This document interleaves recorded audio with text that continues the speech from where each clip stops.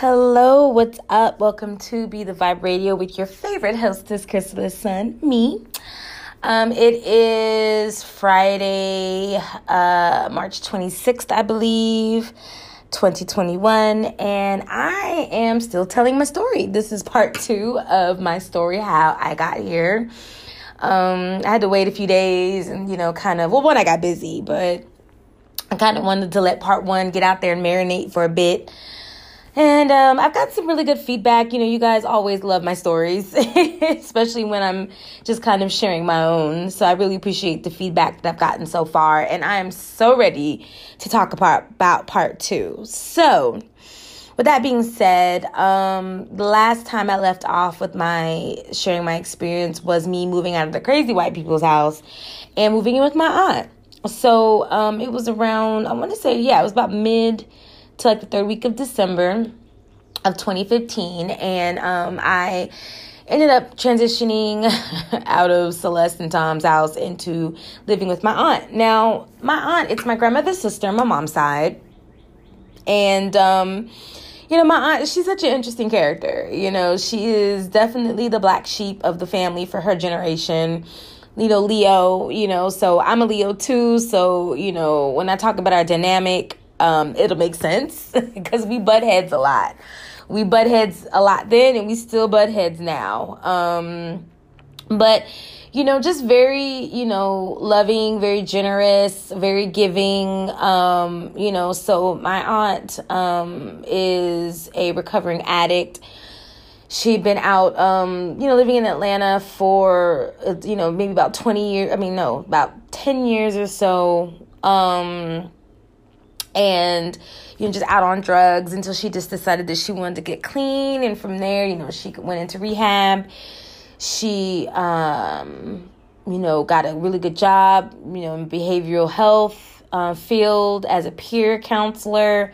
So she takes on, different cases, case studies, casework is what she does. And then she bought a house. So right around the time that, I really needed to find another spot is when she was settled in her house and she invited me to move in. And I love my aunt's house. It is, in East Point near downtown, a few blocks up from the East Point train station. It's a beautiful neighborhood, very quiet, kind of, middle class, a lot of families.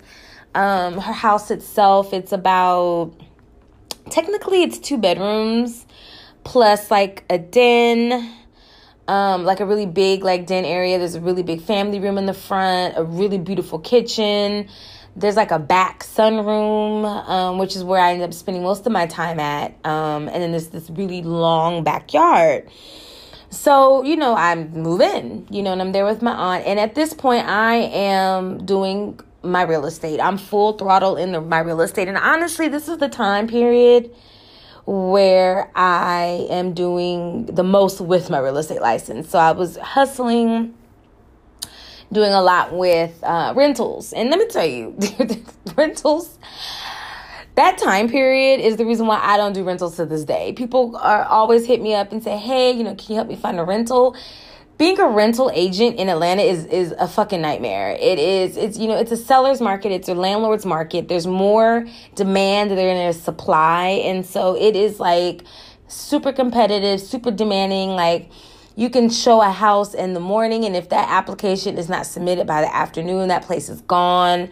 The rental requirements are very strict here in Georgia, in Atlanta specifically. Kind of unrealistic in my opinion.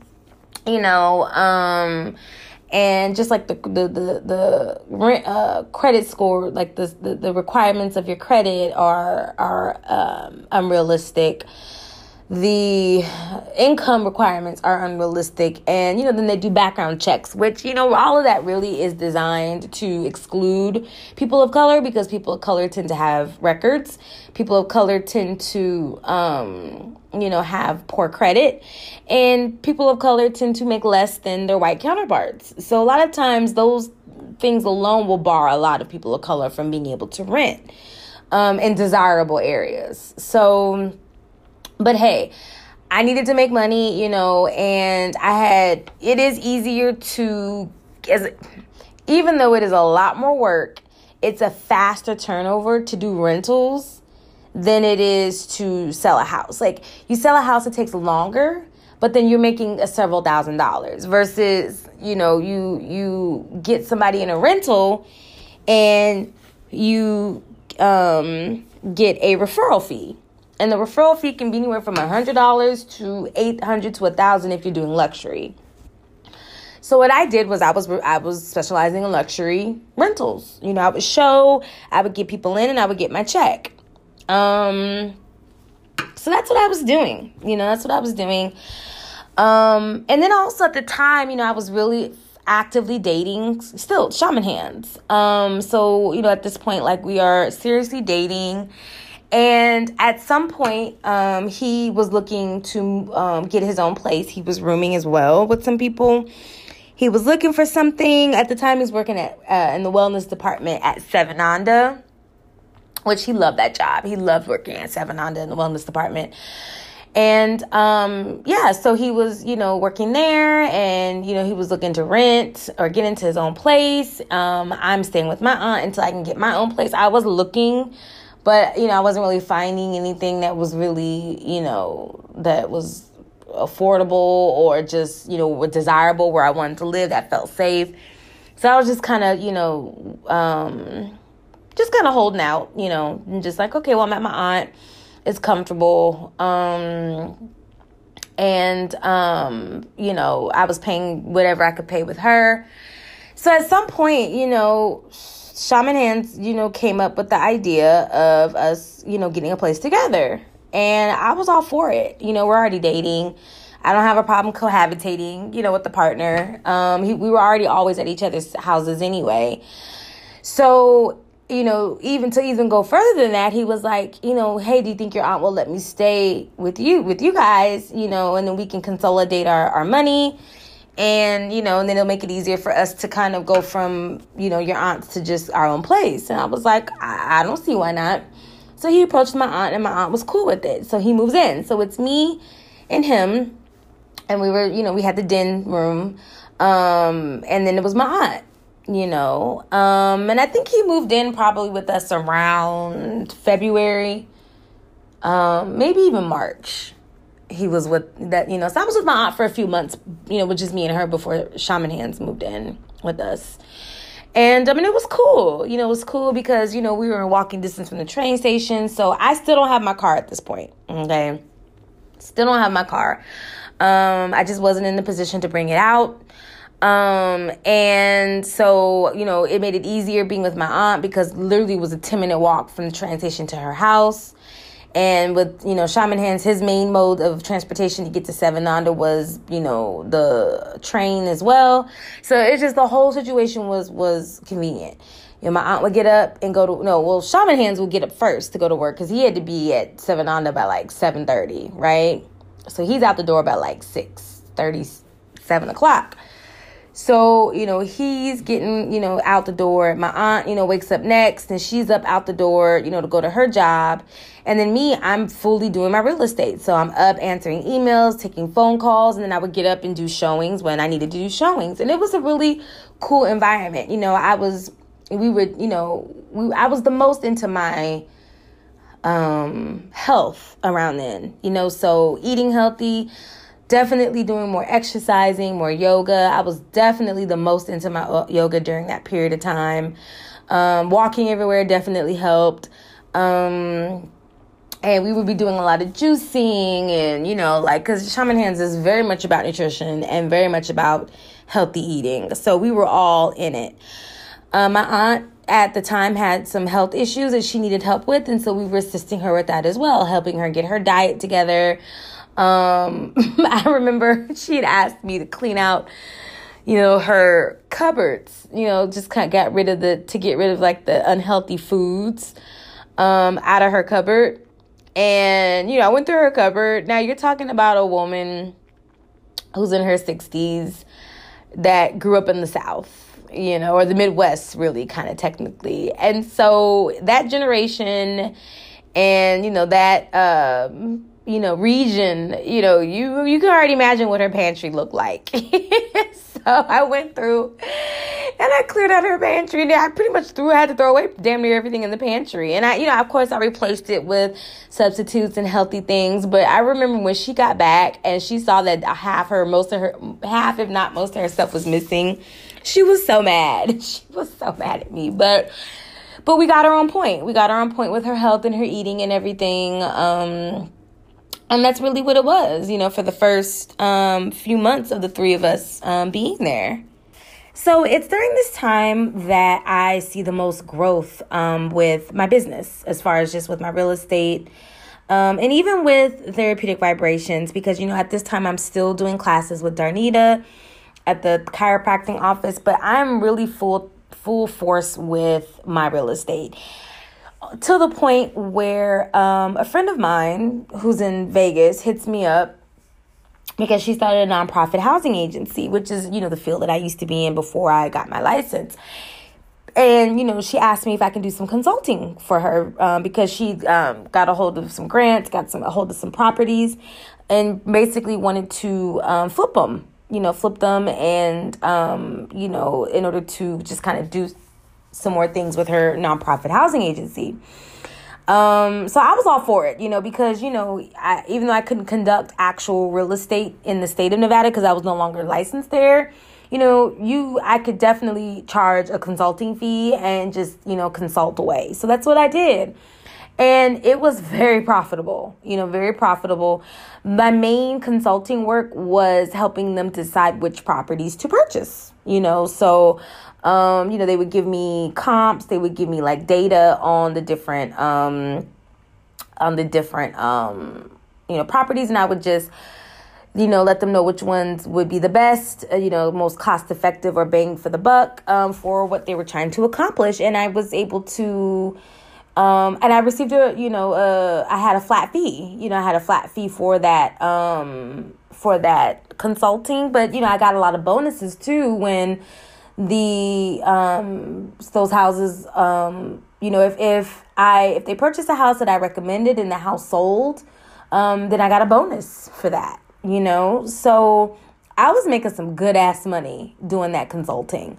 I'm talking like thousands of dollars. And it's so funny now, like, if I was making now what I was making then, it was a lot of money. And I kind of wish I had not been more responsible, because I was actually very responsible with my money. I just wish that I had saved more and just kind of did some different things with the money that I was making. So I'm doing that. In the meantime, me and Shaman Hands are starting to put classes together.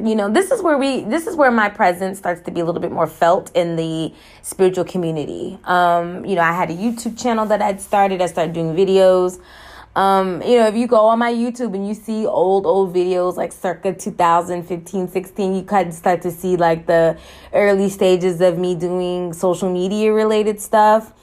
At that point I kind of shift my Instagram and I'm doing more, putting more spiritual stuff and business related stuff on my Instagram. My Instagram is less personal and more, related to like my business. Me and Silts, we get on at this time. It's like Periscope was the big thing. This is to let you know how long ago this was. 'Cause I'm like, does anybody even talk about Periscope? Like, is anybody even on Periscope anymore? I feel like that just went in and went out. But we used to do this thing where, I guess that might have been like the start of what became Sunday service. Or I think that might have been what Sunday service was in the beginning. But we would get up, and I think it was on Sundays at like 5:55 a.m. And we would do like these Periscope videos. And I don't even remember what the fuck we talked about or what we... Oh my goodness. But we would get up and we would go in the back on my aunt's sun porch. And, as the sun was coming up, we would do these Periscope videos. Other than that, we started doing classes like at Darnita's space at the chiropractic office. And so there's a couple of early ones I remember, like What the Bleep Do We Eat and The Answer to Everything. And, we would get these little vendors and we did one on, the sacred sexuality was a series, which that one probably was our most successful one. We had the most registration for that class. But yeah, we started to actually offer workshops. We would make flyers and we would print them up and we would pass them out and people would register. And that's how I started really kind of putting myself out there more within the spiritual community. And it's also through this endeavor or these endeavors and what's through Stilts that I start to immerse more in the Weston community. So I start to get introduced to people like Gigi or Tassili and Tiffany Janae, which I was a part of her Organic Blood Facebook group a while back. I get introduced to Honeysuckle Moon and, Honey and Raja, so these are like key people that I start to really like connect with, while doing classes, and through my connection with Shaman Hands, because he already knew a lot of these people.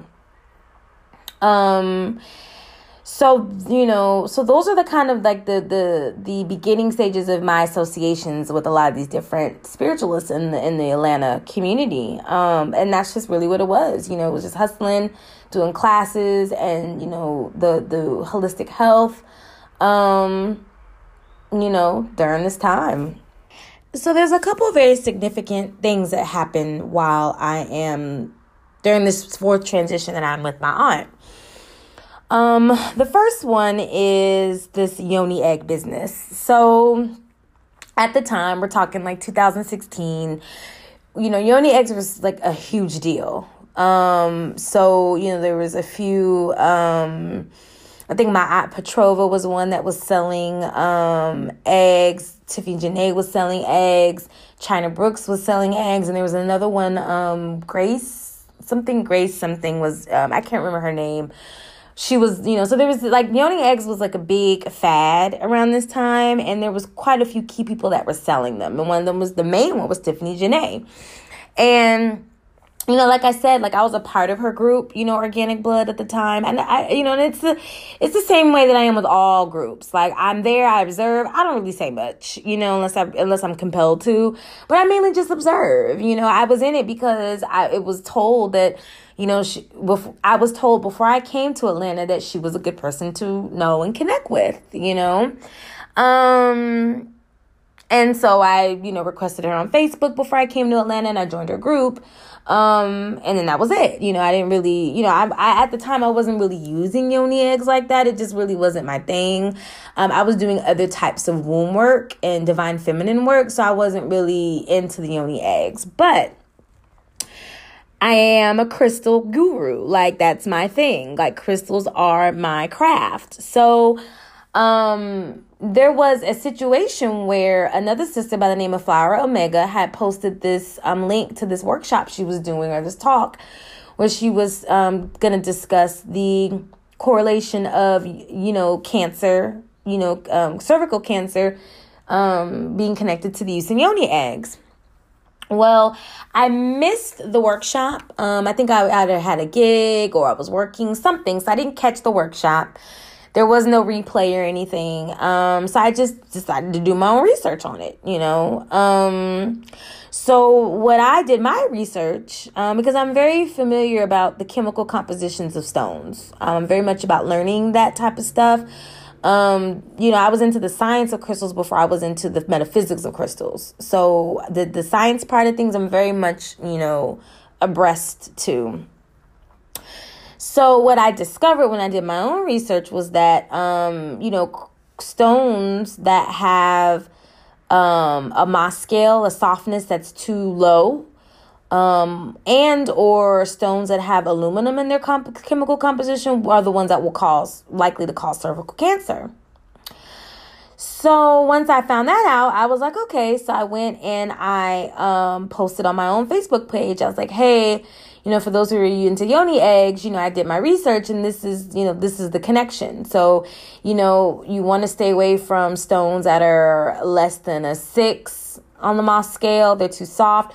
The reason being is because stones that are too soft are porous. And so bacteria and other things, minerals, adverse minerals can get in the pores, and then they're released into your vagina or into your cervix when you are inserting the egg. The other thing is that stones that are too soft will literally break, pieces of it will break off. And it may not be like an obvious big chip, that breaks off, but it's little pieces that are microscopic that break off, and they can end up in your vagina, in your womb.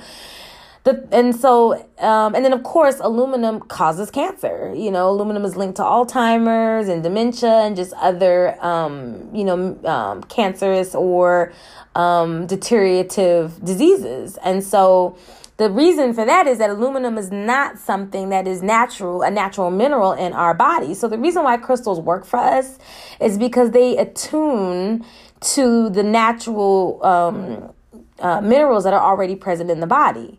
So we don't have aluminum in our body. That's the reason why our body rejects it. That's the reason why, when we introduce aluminum, it causes side effects. So I just listed some crystals to stay away from, like tiger's eye, fluorite. Well, tiger's eye because it's too soft, a lot. And there's a lot of crystals, a lot of yoni eggs I've seen made of tiger's eye, and that's just not safe. So that was the Mohs scale side of things. But the chemical composition I listed, I think it was rhodonite, malachite, unakite, fluorite. So you can kind of see a theme. A lot of the crystals that have ite at the end of them, they had aluminum in their chemical composition. And so those are the ones that I just recommended that that you stay away from, as far as a yoni egg.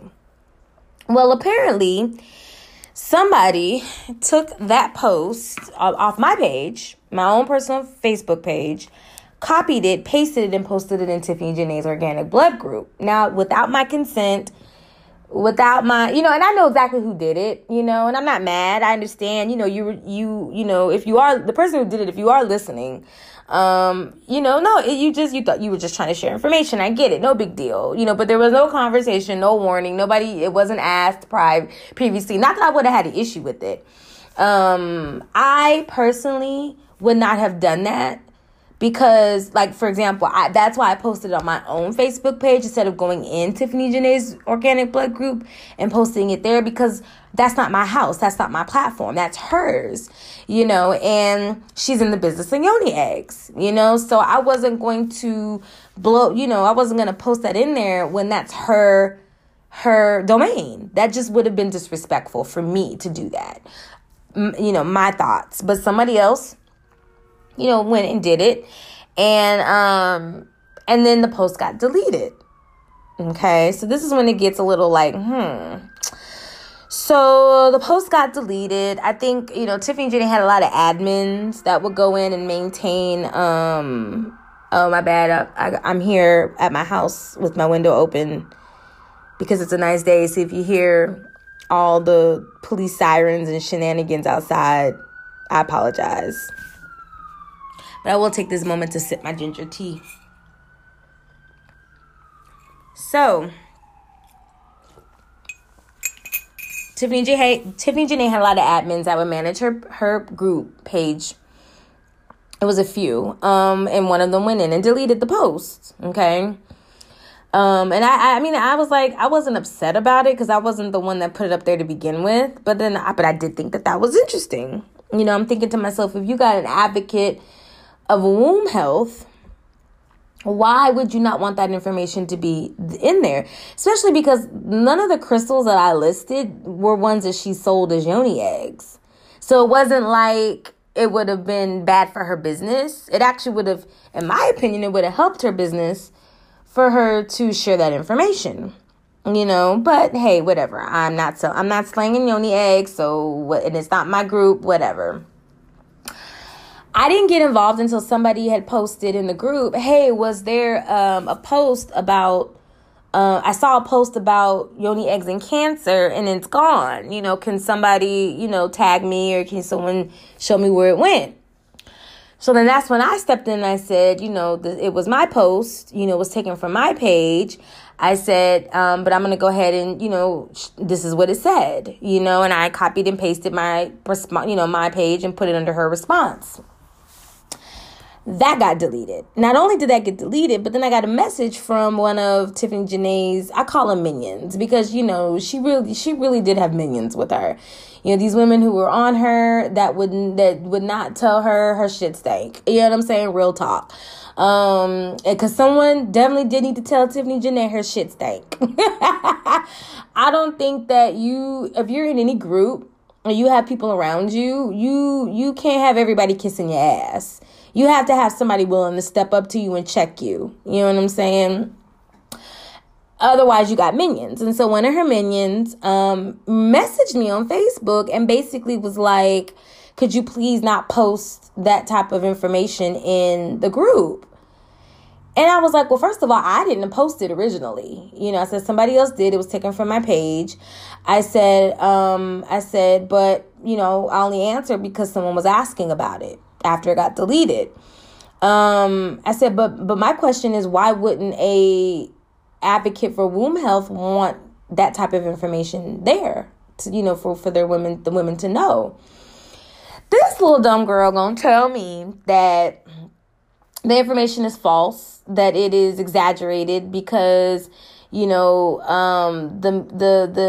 chemicals in a yoni egg are almost the same. They're harmless because they're the same as if you were to take vitamins, and that you have like trace minerals and vitamins. And I was just like, that's when I really kind of just, because I wasn't really going to get into it, you know what I'm saying, with someone who is just doing her job and, and adminning for a group. But when she started to tell me that dumb shit, I was like, are you serious? I said, so, and I just went in. I broke the signs down. I said, that's not true. I said, I broke the signs down. I just completely shot bullet holes through her whole bullshit theory, and was at the end of the day, I was like, at the end of the day, aluminum is a toxic mineral. Would you ingest like aluminum? Like,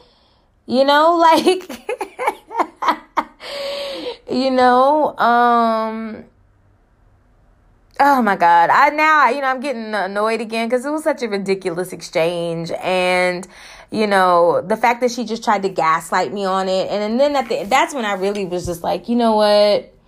Now I'm going to start some shit. I wasn't going to start some shit. Now I'm going to start some shit because this girl is basically bullshitting me and trying to sweep some very important health information under the rug so her boss can sell fucking $60 yoni eggs. Like, I was like, what the fuck? Are you serious? So I did what I always do. When I don't have a platform, I create my own. So it's like, okay, well, I clearly can't trust these girls to tell accurate information about yoni eggs. So let me make a video and talk about yoni eggs. And that's what I did. I had a part 1 and a part 2 was a full-blown video on yoni eggs.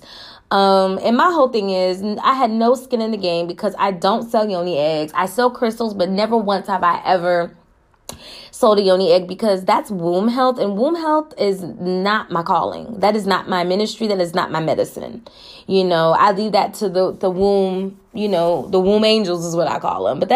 But crystals is my thing, so I broke it down. I did this whole video honestly right now that video is my most viewed video on YouTube. That's actually the video that really gave me recognition on social media and in these spiritual streets. And that's really what put my name out there was that video. And I think to date that video has like, I don't know, maybe over 200,000 views. I don't know. And people it's an old ass video. If you go on YouTube, you go to Therapeutic Vibrations, you can see it. It's like an old video, clearly on like one of my old, first generation iPhone cameras. The shit's all grainy. Actually, I think I recorded that I might have even recorded that on Periscope first, downloaded the video and then uploaded it. Or I might have recorded it directly from the YouTube channel. Well, I don't know what the fuck, but it's a poor quality video, super grainy, lighting's terrible. I'm in like a head wrap and a dress, and I'm drinking tea, and I'm just talking about yoni eggs. But the information that I gave is accurate, and that video still gets viewed. So that is one of the first major occurrences that happened. The other thing that happened is, as a result of that, I end up getting formally connected with China Brooks. And it wasn't like we talked like personally. That comes later. And I'm gonna tell I got a whole fucking story about China Brooks, which I know some people are gonna be so happy to hear me tell this story. But we connect on social media. We kind of interact. And so that is, that's what happens, as I am, at my aunt's house. These are just kind of my real introductions into the spiritual community. And, I will tell you, even with the classes that me and Shaman Hands were doing, it was a lot to put those classes together. We were spending money on the space. We were using Darnita's office, but we paid her for that.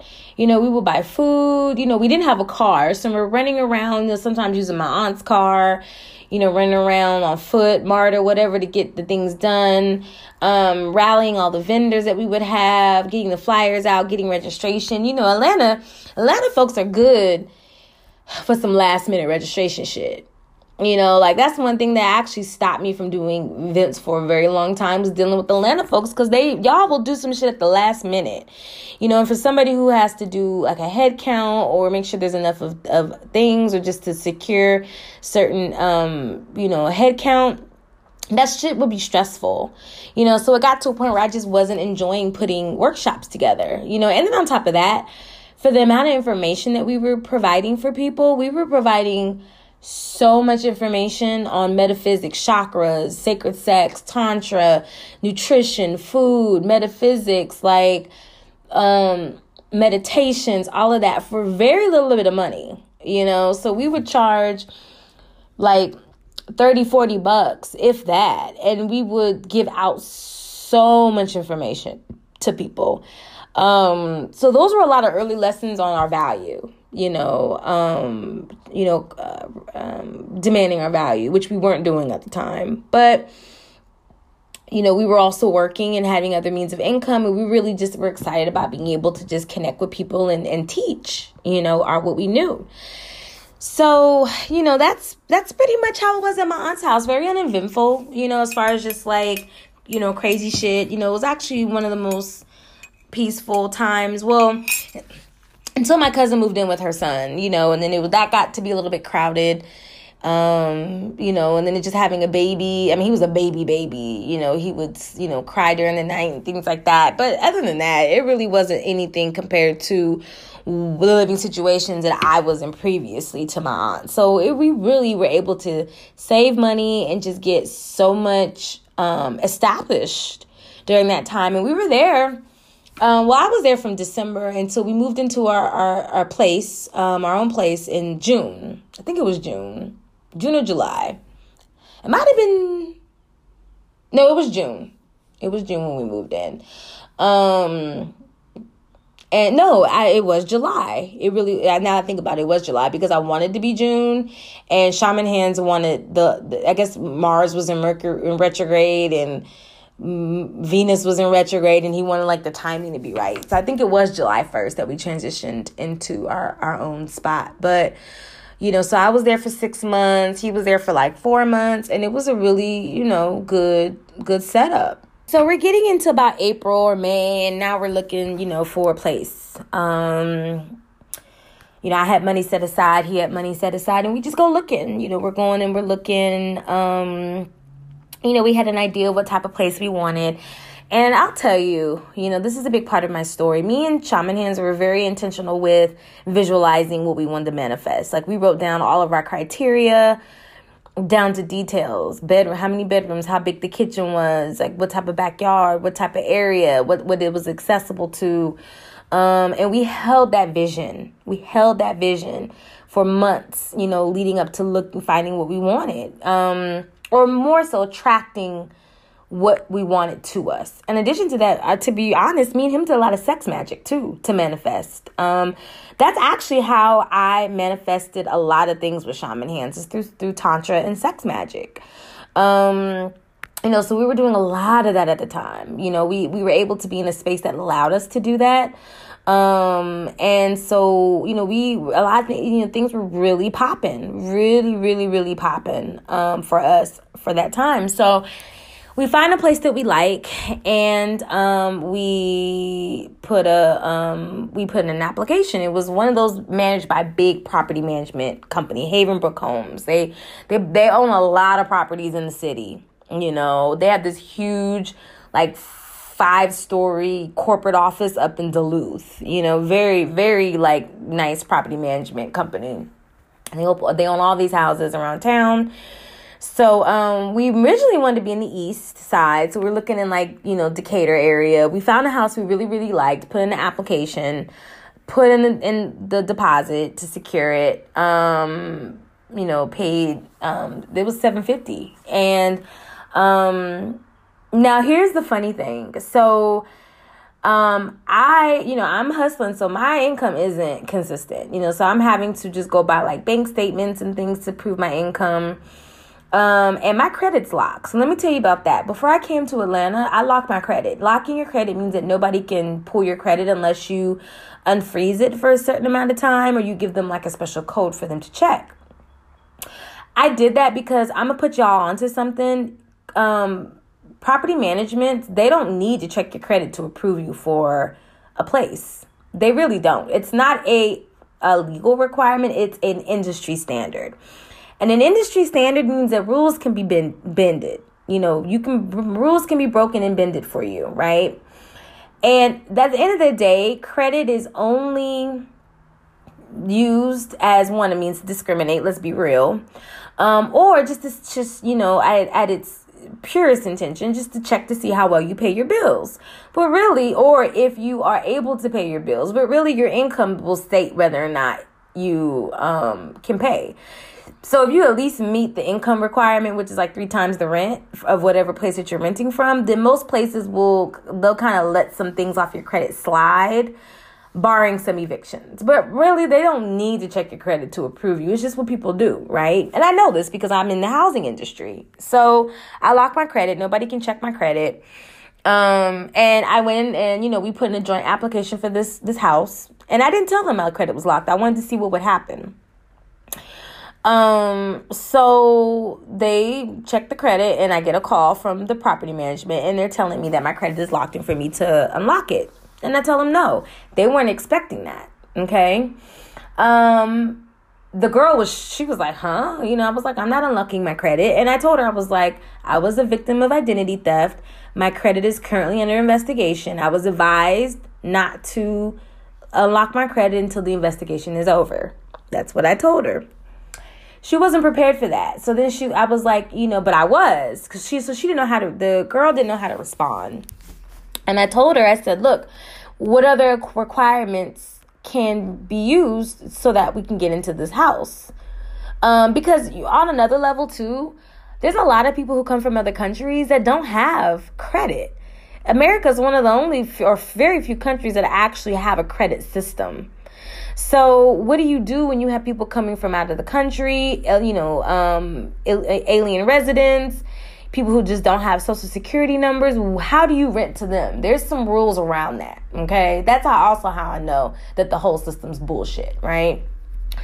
So then her response was like, well, the only other way we can approve you is if, we increase the deposit, which I was already prepared for. I was prepared to pay 2-3 times the deposit, to offset the fact that they couldn't check my credit. I said, okay, I got that, an increased, deposit, that's cool. And then she said, if you guys combine, make 5 times the rent. Well, we did, because she was looking at my credit, because it was a joint, application. She was looking at my income and Shaman Hand's income. So I was like, well, we do, and then so she looked, she's like, okay, yeah, you do, and then she went ahead and she approved us, and that's how we got approved for the house. Now, the issue, though, was that by the time they did all that, the house we put a deposit on ended up getting rented, but they didn't know that, So it wasn't until we were trying to get ready to, get leases and get everything together that they called us again and said, hey, the property that you wanted ended up getting rented. We weren't aware when you put in your deposit. So we're going to have to put you in another spot. But the good news was that they had so many properties. And once you were approved for one application, you were pretty much approved for anything else that they had that you could afford. So we were like, okay, but yes, we're approved. We can move forward with that. But now we're back to square one with having to look again. So that's just kind of how that whole thing went with us transitioning, going into the fifth transition, which is us getting into finally, us both getting into our own place. And this is after a year, or almost 2 years, 2 years pretty much because me and Shaman Hands got to Atlanta around the same time. We moved to Atlanta within months of each other. So this was 2 years of us living with other people and just kind of bouncing from place to place. So the fifth transition is that we finally get into our own spot. So transition number 5 is, holy shit, we have our own fucking house, yo. Like, we were so ecstatic. Like, we ended up, so the other place got taken. We ended up looking some more. We ended up finding this really nice house over in near Metropolitan in Cleveland, which the area over there itself is not ideal. It's hood, We were literally walking distance from that Walmart over there on Cleveland, and on the back end of 75, 85, whatever. And 166, I think, was right over there too. But the actual little area pocket that we were in was perfect. All mostly veterans, old people, quiet. The house itself, it had a ramp. I guess whoever lived there before was in a wheelchair, so they had built this ramp. Total, typical Atlanta house, which is like the 3-bedroom, 1 bathroom, kitchen, long living room, and like a backyard, But it pretty much met all of our criteria. The only thing it didn't have, I think it didn't have a dishwasher. I don't think it had a dishwasher, I think it did, but it didn't have a garbage disposal. So it pretty much matched all of our criterias except for these few things, so our sex magic worked, our manifestation, visualization magic worked. And then they ended up even lowering the price of the rent a little bit so it could fit our income limits. So that was a blessing. And so we went and we paid our deposit, paid our rent, and we moved in. We left my aunt's house and moved into this is transition number 5. Is our house. And I'm going to tell you, this is where a lot of things just bust wide the fuck open for us spiritually. So much happens in this time that we're in this house, things really, really shift, so Stilts is still working, or Shaman Hands is still working at Seven Nanda, and he just gets a raise, which, y'all know, whoever's familiar with Seven Nanda, they don't pay well. We already know they don't pay well. And he's been working there for a while. They really don't pay a working wage for the amount of money that they get. I'm just going to say that. Put that out there. And I'm putting that all out there on behalf of all the Seven Nanda workers I know that used to work there or who still work there, But people who work there be struggling. And, Shaman Hands was struggling. It wasn't until he was able to really get his raise and get more money that he was able to really sustain himself. You know what I'm saying? And even then, that was barely. So, then I'm also making tons of money with just my real estate. So I use that money to invest in my business. So many key things happen. I sign up and I get certified as a Reiki master. So I was already doing energy work, but I got formally trained and initiated as a level 3 Reiki master. So I use my money to invest in that. I use my money to invest in getting my LLC for therapeutic vibrations, making it official. I use my money to invest in, crystals and, just all the things that I've been wanting for my business. And so it was just amazing. And I will tell you, like, that time period, like the first, because we moved in, I'm pretty sure it was July. Those first August, September, 3 months, 4 months of living there were amazing. It was just the freedom. We ended up turning the backyard into a garden because it had like this really beautiful backyard space that was fenced in. And then there was a little hut. I think it might have been like a chicken shed or chicken coop kind of thing. But I ended up making it my herb house. And so I was able to grow herbs back there. Plus we had a shed for all of our garden tools, and we were able to decorate. I had bought some art and started decorating, and we had our ancestor altars up, and we were able to, move freely. We had, the 2 bedrooms plus an office and the kitchen. The kitchen was kind of small. I think that might have been my only issue, was that the kitchen was small, but, it wasn't like that big of a deal. It wasn't definitely not a deal breaker. And then we had like a little, sunroom, like a little patio area in the front, so there was 2 ways to get into the house. The side, you walk in through like this screen door, and then there's like this little chill room, like a sunroom, and then you walk into the house through another door or through the front door. And I really love that house, so, I get new furniture, like a bed, and we get, stuff for the kitchen, and, it was just really, really great. So at that time, I'm investing in my business. I'm getting my Reiki stuff together. This is the time that I start to really, start doing things. I start vending, so this is where I start getting into the vending community here in Atlanta. Atlanta has a very strong, solid vending community. There's so many festivals and events that you could just pop up at, set up a table, and just hustle. So this is when I get introduced to Yesa, Sun Goddess Jewelry. She was doing her naturalopathy event, and I don't even know how I heard about it.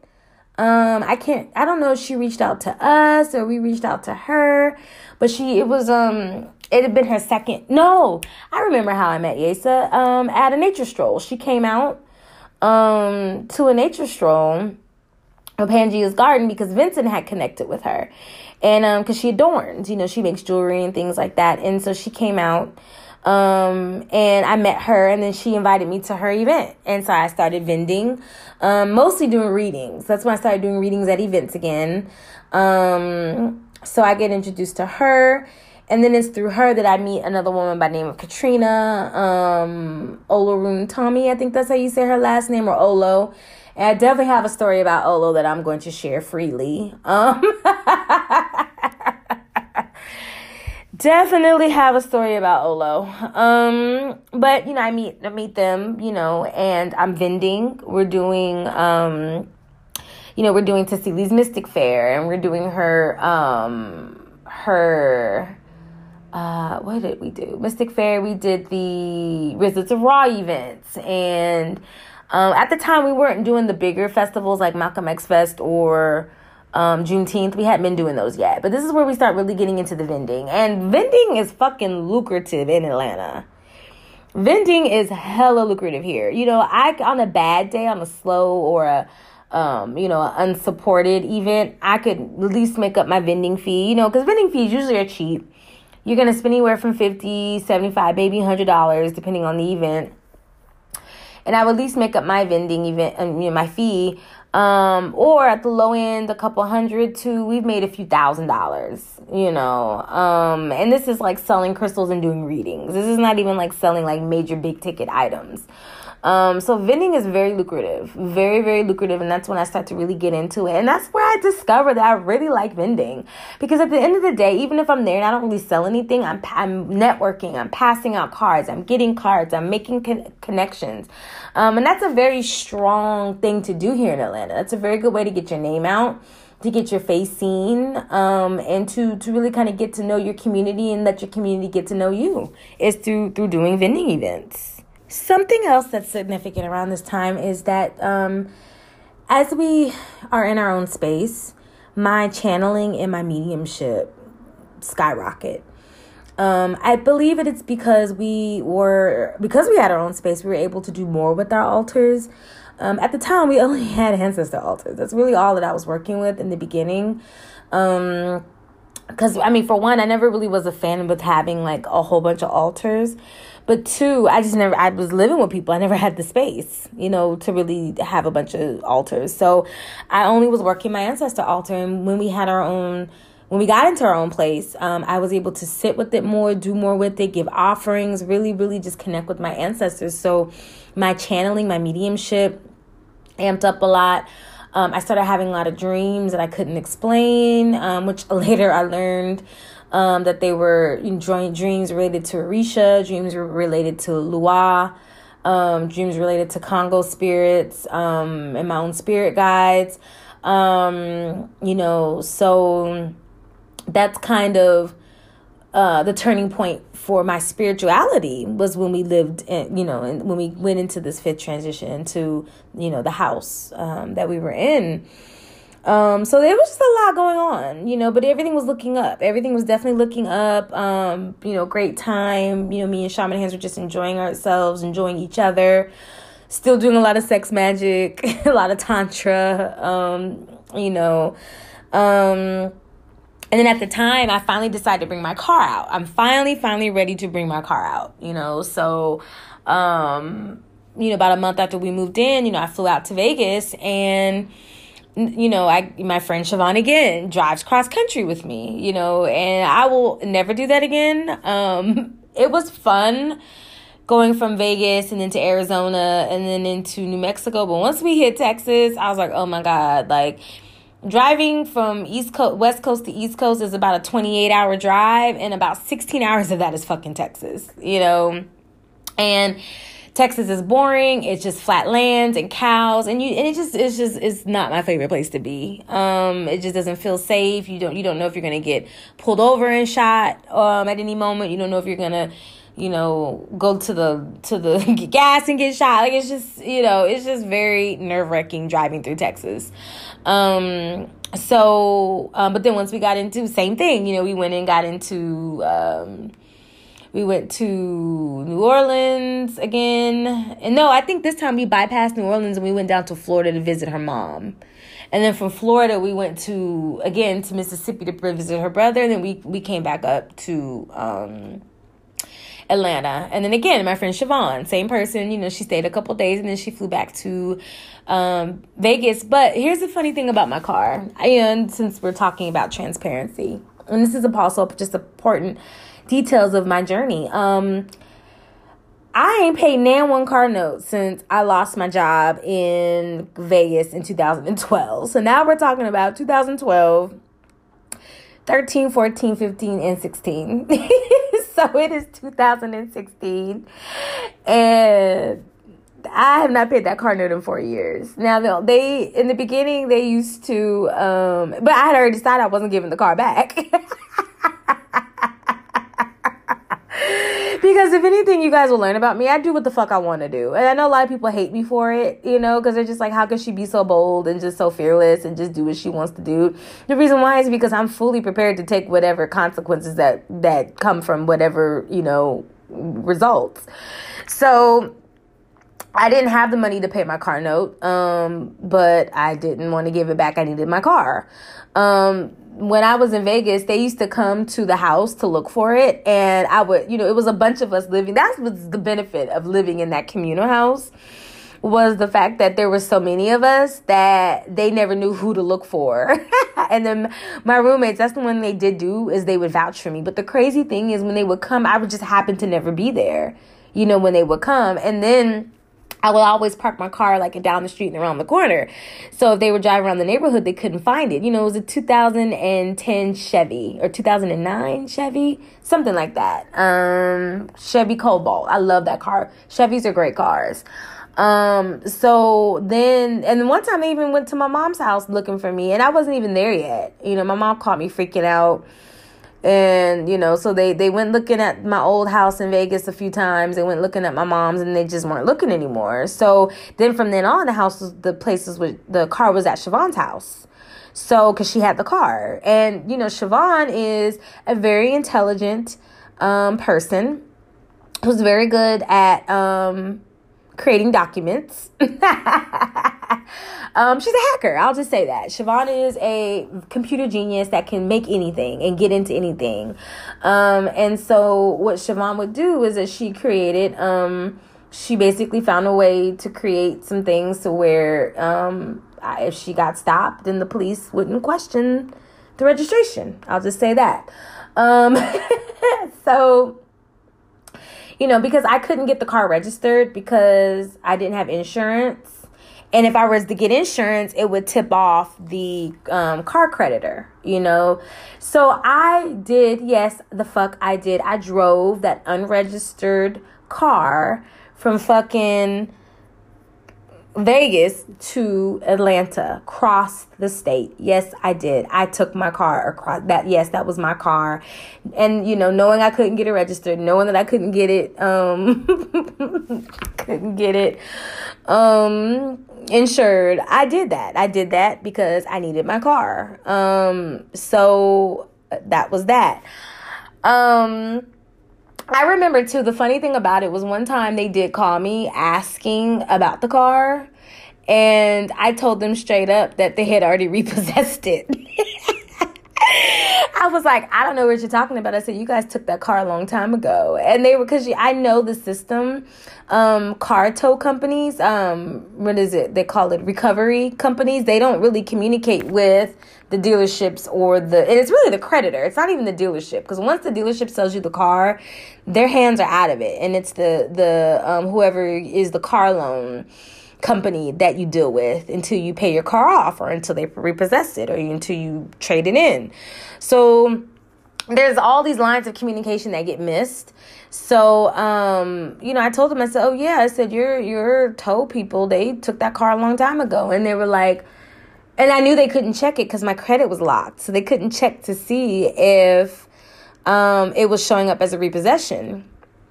And so they were like, oh, does it show up as a repossession? I said, yeah, it does, because I knew they couldn't check it. And they were so confused. I said, well, you need to handle that with your tow people, because if they repossessed the car and they didn't document that for you, then that's on y'all. That sounds like a problem. And they believed me, and they got off the phone with me. I never heard from them again. I never heard from them again. So that is how I was able to get my car out here, and, I say that because I'm not proud of my actions, but shit, I need to do what I needed to do. And I'm sharing this, so that way you guys can just understand, like, everything I've been through and everything that I've, had to work through and just kind of make happen in order to get where I'm at. I've had to do things that just weren't completely honest or ethical. But that's life. That's fucking life. You know what I'm saying? And that's just real. So we are in the house. We got our garden in the back. We did a couple more classes at Darnita's spot. I got my car. I'm kicking ass with real estate, and things are good, right? Things are real good. We're making connections, getting to know people, and still starts talking about how he wants to quit Seven Onda.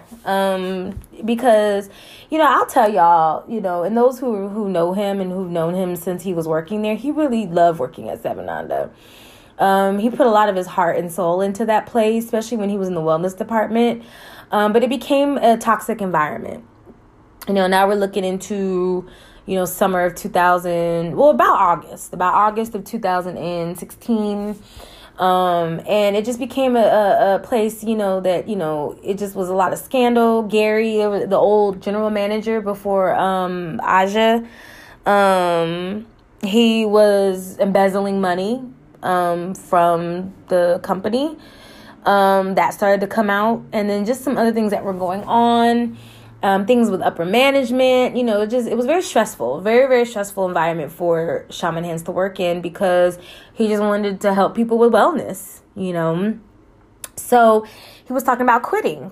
And, then he's like, I think I want to go ahead and drive for Uber or Lyft, and I was just like, well, I support that because it's very likely you'll make way more money doing that than you will, working, for 7 out. The issue is you don't have a car. So he's just like, okay, well, you're not going to lease one, through Uber or Lyft or whatever, and, get that going. So I told him I supported him. I was making a lot of money with real estate, and I was like, okay, well, what I'll do is I'll pay our bills up, from September all the way, October, because I think he quit the end of August.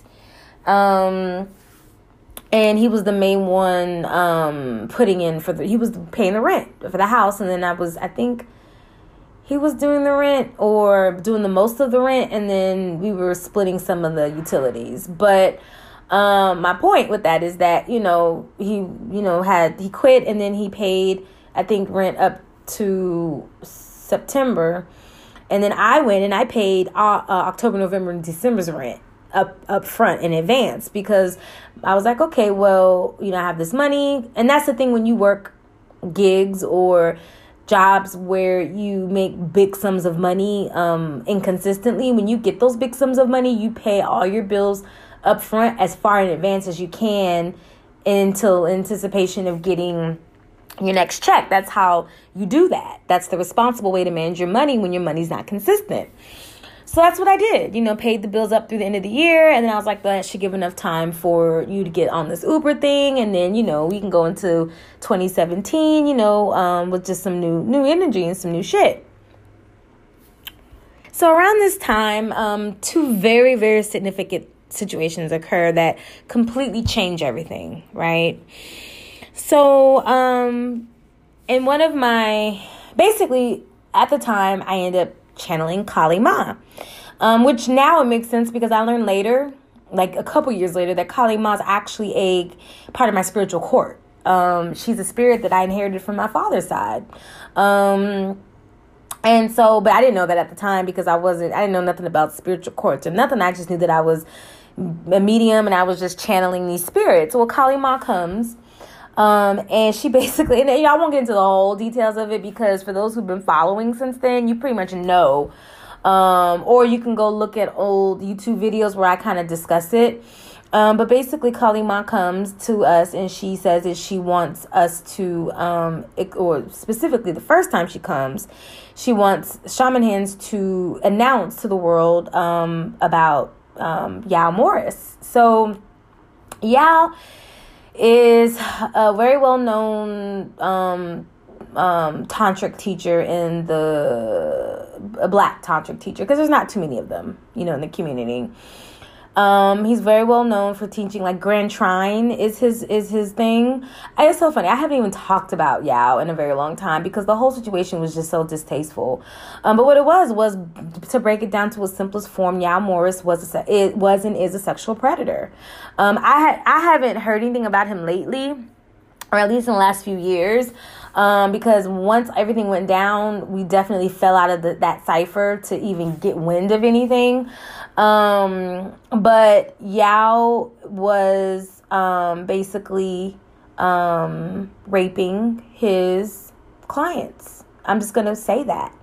I say that boldly because there were accounts where victims have come forward to us and told us that. But no one ever wanted to say it to him or like accuse him. I mean, first of all, everyone knew that Yao was a creep. Nobody ever really wanted to say it, but everybody knew that he was a creep. I met him one time when me and Yasmin, back when we were doing our events, he came. He had a woman with him who was very odd, just the whole dynamic.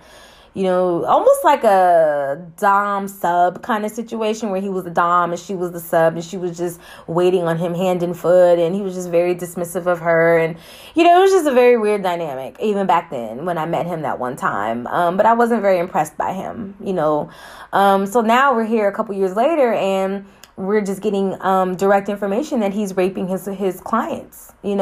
Basically what he would do is, he would put people through energy work, put them into a state where they would leave their bodies astrally, which is completely possible because I've done Reiki sessions where I've been able to get where some of my clients have left their bodies and astral traveled. It is a real thing. But he would keep them out of their bodies, and then he would have sex with them, while they're on the table without their consent. And the issue with that is that,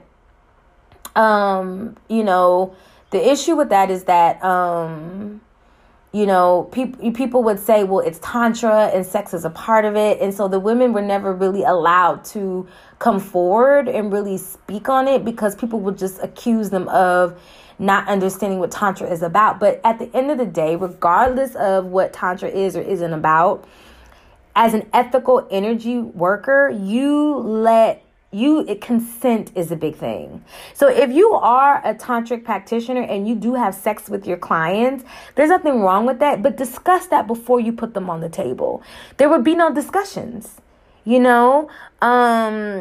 there's been other, and this is like a common, and I'm getting upset because this is a common thing in the spiritual community here, especially in Atlanta, with the tantric world and all of that, like people giving massages and then just going right into giving like a yoni massage without getting permission from their client first. As a matter of fact, Robert Pugh was accused of that. He was well known for that, which is the reason why he got outed a few years ago.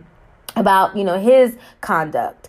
And he was another weird one, which is why I stopped going to the land trust for sweat lodges and things like that, because just the energy was just like, it was too predatory. You know what I'm saying? So yeah, that's a thing. And because it's masks and this idea of sexual liberation, sexual freedom, sexual healing, then women are scared to speak out because, not understanding that lack of consent is still lack of consent, so there's no issue until you don't have a conversation with the prior, is my point, so yeah, I was doing this, and on top of, conversations of him being exploitive, getting people to work for him, not paying them, him being abusive, and just even like when I used to be on his Facebook, he was just a very immature, a lot of things that he would teach and say weren't very becoming of a so-called master or a teacher or elder. It was just very childish and emotionally immature, in my opinion, my observation. So anyways, Kali comes and she says, out him. And we're like, oh, so me and Shaman Hands had a whole conversation because we already knew what that implication would be if we did that. It would be a shitstorm. But, we follow instruction from Spirit and he does it. He gets online and he calls Yao Morris out, and it was a shitstorm that lasted at least 2 weeks. Like, he put it out there, walked away, came back a few days later, and there was like hundreds and hundreds of comments. People were torn. Half the people were for it because they were just waiting for someone to say it. The other half of it was that people knew but didn't want to admit it because they were so closely connected and tied to him. There's a lot of people that supported him and a lot of people that didn't. And there's quite a few people I was surprised that didn't support him. Khayr didn't support him, as much as he claimed to be his brother. And because, he's closely connected with Yao, and also because Khayr's predatory himself. So he didn't want to implicate himself or put himself out there. Tassili was very, hands off about it. But that's because of her own certain dealings that she was in at the time, which I'm going to talk about her. Definitely going to talk about the illustrious Tassili Mott. But there was a lot of people in this Grand Trine class. A lot of people's side conversation, hit us up on Instagram, on Messenger, wanting to have conversations. Some people, like I know Jessica McMorris, sister that I've been connected with for a while, was boisterous about things. But then Yao hit her up and started threatening to put a curse on her. So that was the thing. Yao was a bully. You know what I'm saying? And he would threaten to curse people for speaking out against him. And so a lot of people that were boisterous in support in the beginning ended up backtracking because Yao contacted them and they got scared. So that is the first major instance that really turns things around for us in a lot of different ways. So, Shaman Hands outs Yao, and, a lot of people supported him in it and that, and then a lot of people didn't. But I know the main thing was that, he took a lot of shit. Took a lot of shit. Yao tried to come back and, tarnish his reputation, tarnish Shaman Hands' reputation. He tried to drag him, accuse him of being jealous, and, which is like Shaman Hands is in a completely different form of energy work than Yao. So I don't even know, like that's usually people's go-to when they get outed is they want to say, well, the person's talking shit because they're jealous. And it's like, no, I mean, you're a rapist. Like, you know what I'm saying? Like, so it's just... I really felt bad for him at the time because, he did what spirit led him to do, and he just took a lot of shit for it. So that was the first thing that happened. And then shortly after, Kali comes, and she comes to me, and now she wants me to out Tiffany Janae. And so a lot of people who were following me back then know this story. So, Kali basically, and I already was knowing this because I started getting information from different people that worked with Tiffany Janae. Well, actually, no, that's not true. It happened. Okay. I was observing Tiffany, in the groups and how she would interact with people. And, there were certain things I noticed about her. As far as her character being less than appealing, I guess is the word I can say. And just the way that she would talk to people and the way that she would present herself, and then just like her demeanor just was kind of like questionable. And then Kali came and showed me or revealed to me that Tiffany was, had some unethical practices with her yoni eggs, which I already suspected because of just how they were censoring the information about the yoni eggs and cancer. So I was already kind of red flagged to her, but then it was like completely revealed. So basically, Kali Mom wanted me to just put out there that Tiffany Janae was using chaos magic in her eggs. She basically was programming her yoni eggs in order to get women under her control and to be her and to follow her, which made so much sense because really, Tiffany Janae's platform was really kind of mediocre. Like as a businesswoman on the outside looking in, she wasn't really offering anything really new. She wasn't presenting anything dynamic or innovative. Even her workshops and her retreats were kind of like just the typical women's retreats that everybody was doing at the time. The thing that Tiffany Janae had going for herself was her marketing. Her marketing was definitely on point. Definitely on point. And her connections, being connected to Queen Afua, and her being able to get on some of these big tickets for interviews and panels and things like that was Tiffany Janae's, that was her gift. That's what her brand was based on, but not at the actual quality of her yoni eggs or the quality of her services, not by any means. So basically what it was told to me was that she was, because Tiffany Janae is a part of Yao's, she's out of his camp. And she's out of Juju Mama's camp. I mentioned Carl and Kenya Stevens. They are known magicians. Like all of them in that group are known magicians. Very, very high level magical skills. Very, especially when in forms of manipulation, glamour, and like domination work, like that's what they do. So she was able to program these eggs and get these women to pay $60, $70, $80 for eggs that really should have been $20. And people keep coming back to buy her products, and just even the way the women were interacting with her in the organic blood group, it was like a cult. It was definitely a cult-like energy. But Tiffany Janae is not even a charismatic leader. She's not even the typical cult leader characteristic. So I already knew that whatever influences she had to be exerted in the spiritual realm. I already knew that, you know. And then it gets confirmed. And then shortly after Kali comes to me, then all of a sudden people who work with her start coming to me out the blue. You know, one of her personal assistants came to me and told me all kinds of things. Things that could be corroborated with receipts, you know, because Kali coming to you and saying, this woman is cursing these eggs. Like, how many people are really going to believe it? But somebody, personal assistant coming and saying that she's buying eggs on Alibaba for 10 cents a pop and selling them for $80. That's, you can corroborate that. So there was that. And then, you know, her former, web designer came to me, you know.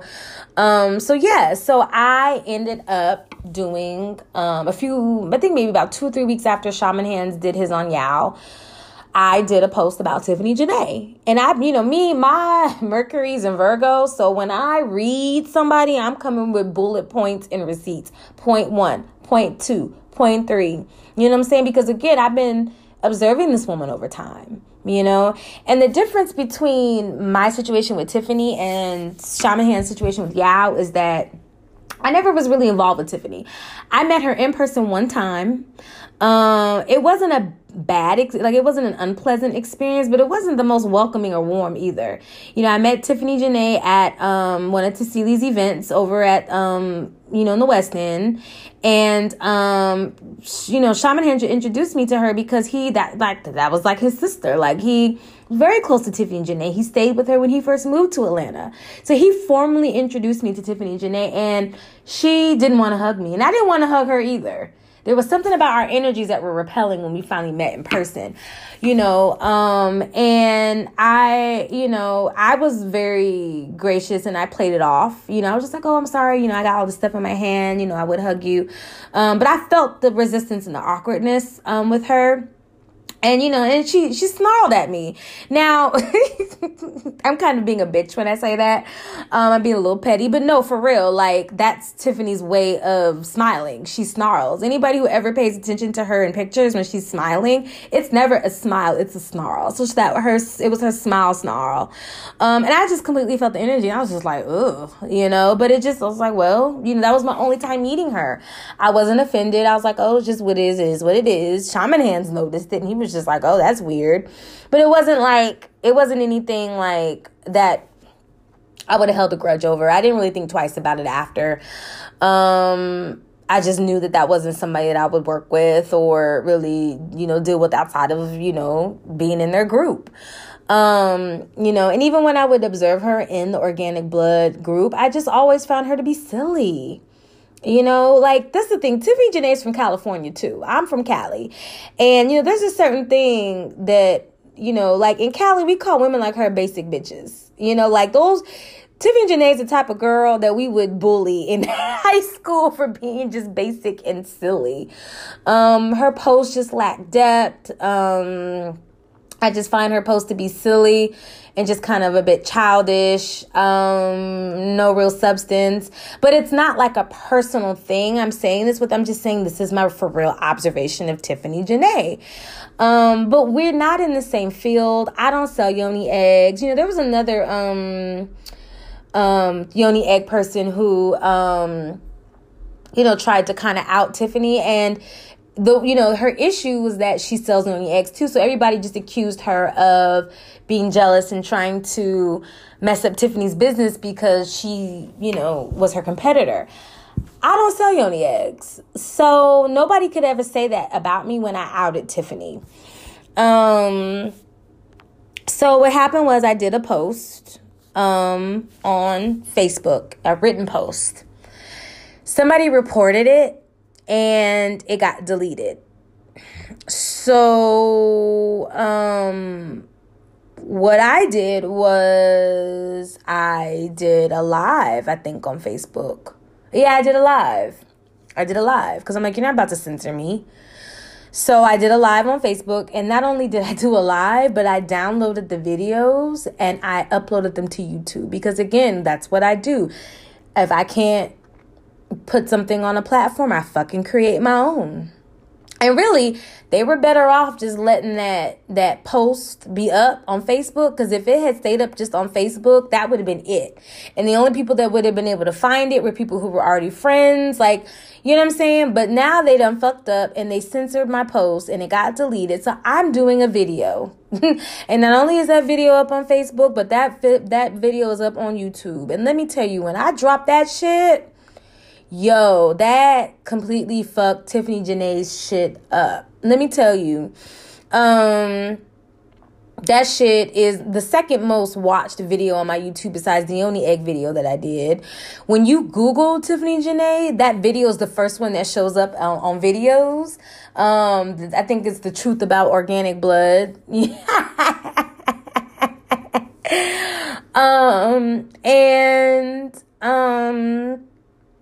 You know, and there's so many women hit me up about that. So, in one sense, you know, when Shaman Hands exposed Gal, you know, nobody really wanted to support him fully, you know, or he didn't really get a whole lot of love for that. But see, people are different when it comes to rapists than, like, people cape for rapists. I'm just going to say that. People, especially in black communities and in spiritual communities, you know, people will brush sexual abuse under the rug. They're more likely to do that.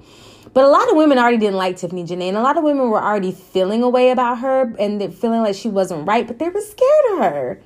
So nobody wanted to say anything until I said something.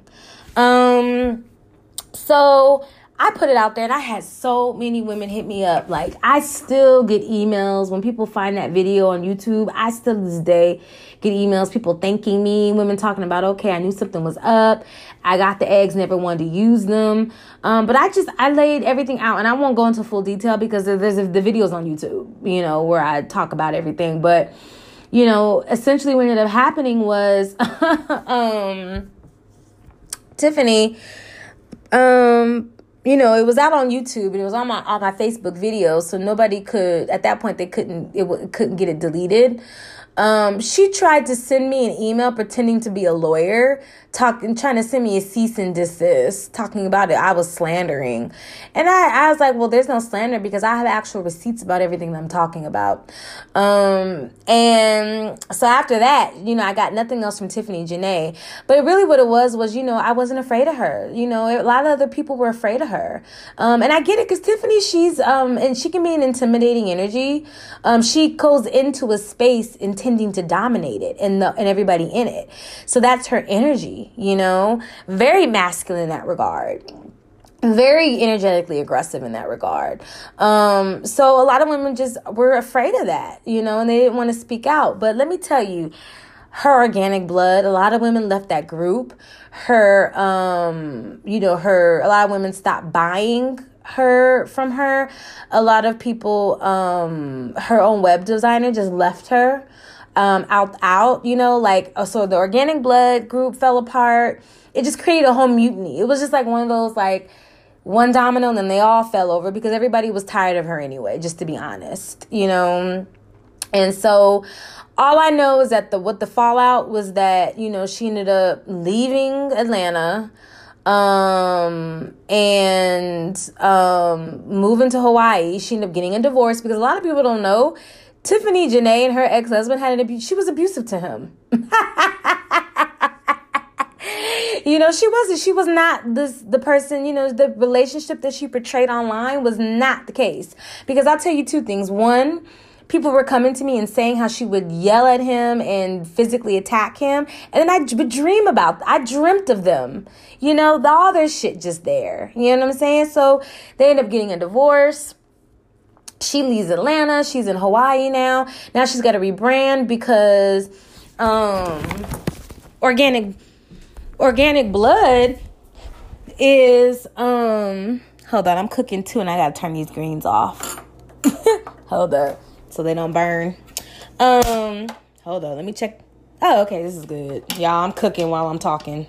So Organic Blood is a business that they both started while they were married, and I think the name came from her husband. It's the brand is his brand.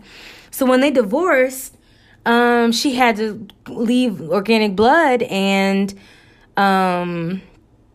start a whole new name for her yoni eggs. I noticed that after all of that went down, she lowered the price of her eggs. She changed up her website. She then she got certified as a crystal expert, because that was my main thing. I'm like, how you got somebody selling crystal yoni eggs and they don't know shit about crystals? You know, everything that she would tout on Instagram or Facebook, it would be from like the Crystal Bible, which I know because I fucking have the Crystal Bible and I've read it. You know, so you're giving textbook definitions of these crystals and you don't know shit about them. You know, which is the reason why she was, you know, just anyways. Long story short, yeah, that outing of Tiffany Janae really did fuck her shit up. And I didn't really feel any way about it, because I don't have no skin in the game. It was just doing what was right, because this girl was out here fucking up women's wombs. You supposed to be a womb advocate and you fucking up women's wombs, you know, intentionally, just so you can make money. Selling yoni eggs, you know, that you're getting for 10 cents a pop for $60. You know what I'm saying? So, that is what happened with Tiffany, Janae, and Yao. However, what ended up happening is that they threw craft at me and Stilts. So in retaliation, they cursed us. I know they did. Spirit told me, and I dreamt it. And I can know exactly when they did it, because then things started to shift for me in Stilts drastically after this. So I will say this, you know, Yao Morris, Tiffany Janae, and Kenya Stevens got together because, you know, Kenya was, Tiffany Janae was Kenya Stevens' protege, and China Brooks. You know, a lot of what they know about high-level magic, they learned from Kenya and Carl, mainly Kenya. So she trained them, and, you know, so it's almost like a, you know, kind of like a godparent type of relationship, you know, and so Tiffany Janae declared war on me, and Kenya got in on it. And then Yao did too, you know, so collectively they threw craft at me, and if they're listening, because this may get back to them, just let you know, I know you did. Yao Morris, Kenya Stevens, and Tiffany Janae, I know for a fact that you guys threw craft at me and Shaman Hands, but guess what? That shit got sent back. So, anyways, that is what happened, and that is when me and Shaman Hands started to see a drastic downturn, and you know, a lot of the good things that are happening for us at that time. So at this point, we're looking at about October of 2016. You know, we caused this whole shitstorm, and then me and Shaman Hands lay low. We lay low. And at this point, something interesting happens. As a result of me outing Tiffany Janae, Gigi reaches out to me, Living Aligned. She reaches out to me and basically connects me with this group of women that all have had dealings with Tiffany Janae on some level. So there's this whole sisterhood, this whole sister group. It's a small group. And it's Gigi. She adds myself to the group. There is Miko, China Brooks, and Raisa Rice. And there was, and Imani. Imani was another one, that was in the group. Those are all the ones that I can remember being in that group. And we get added to this group because, you know, we all just it was just kind of tail end of that yoni egg, you know, debacle. And it mainly was kind of to be support for China Brooks, because China Brooks was kind of going through some things, you know, as a result of the whole Tiffany Janae thing. I guess she had some bad dealings with Tiffany Janae. And because, you know, we were, you know, not on Team Tiffany Janae, Gigi just felt like it was good for us all to just kind of create this group. And actually, I'll honestly say it's been so long ago that I can't remember if this group really was centered on China Brooks, or just China Brooks made it to be centered on her. But this is really where I start to really kind of get to know and interact with China Brooks on a more personal level. And I will tell you, out of everybody, like, I end up having issues with literally every single body in this group except for Imani. Imani was the only normal one in this group, right? So let me start with China, China Brooks. So, you know, on the outside looking in, China Brooks is this, you know, she's beautiful, this dynamic powerhouse energy. You know, she's you know, just bold and dynamic and just this ball of light. You know what I'm saying? Like, you know, like, that's what she presents herself to be. And in the beginning, like, I was like, yo, like, you know, China is hella cool. You know, she just says what she gotta say, very, you know, direct, you know, sharpshooter. She gets shit done. You know, she can manifest the fuck out of something. Her magic is on point. Her message is on point. You know, at the time, you know, she's heavily into human design. You know, she's, you know, heavily into the yoni eggs. And then China Brooks is all about this high level magic, you know, dealing with the Hindu spirits, Ganesh, and you know, and angels and archangels and ascended masters and quantum leaping and you know, violet flames and all these, like, you know, advanced metaphysical principles. So, you know, so we're in this group, and you know, it's a lot of it's around conversations around just the whole Tiffany Janae thing, the yoni egg thing, and then at some point, me and China kind of break off, and we just kind of just start really kind of talking a lot, and then it goes from that to China's wanting to partner, you know, with me and Shaman Hands. So basically, you know, China was also about mastermind groups, which I'm totally cool.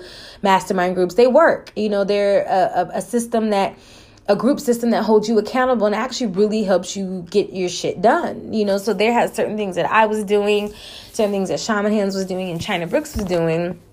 And so she's like, hey, you know, let's dip off. Let's create this you know, this mastermind group. And we're like, okay, cool. You know, so we start doing these mastermind meetings. We have our own, group chat, WhatsApp, or group me. No, it was a group me. And, you know, and then we're just really starting to just kind of get to know with China, and, you know, and, you know, we're in this mastermind group.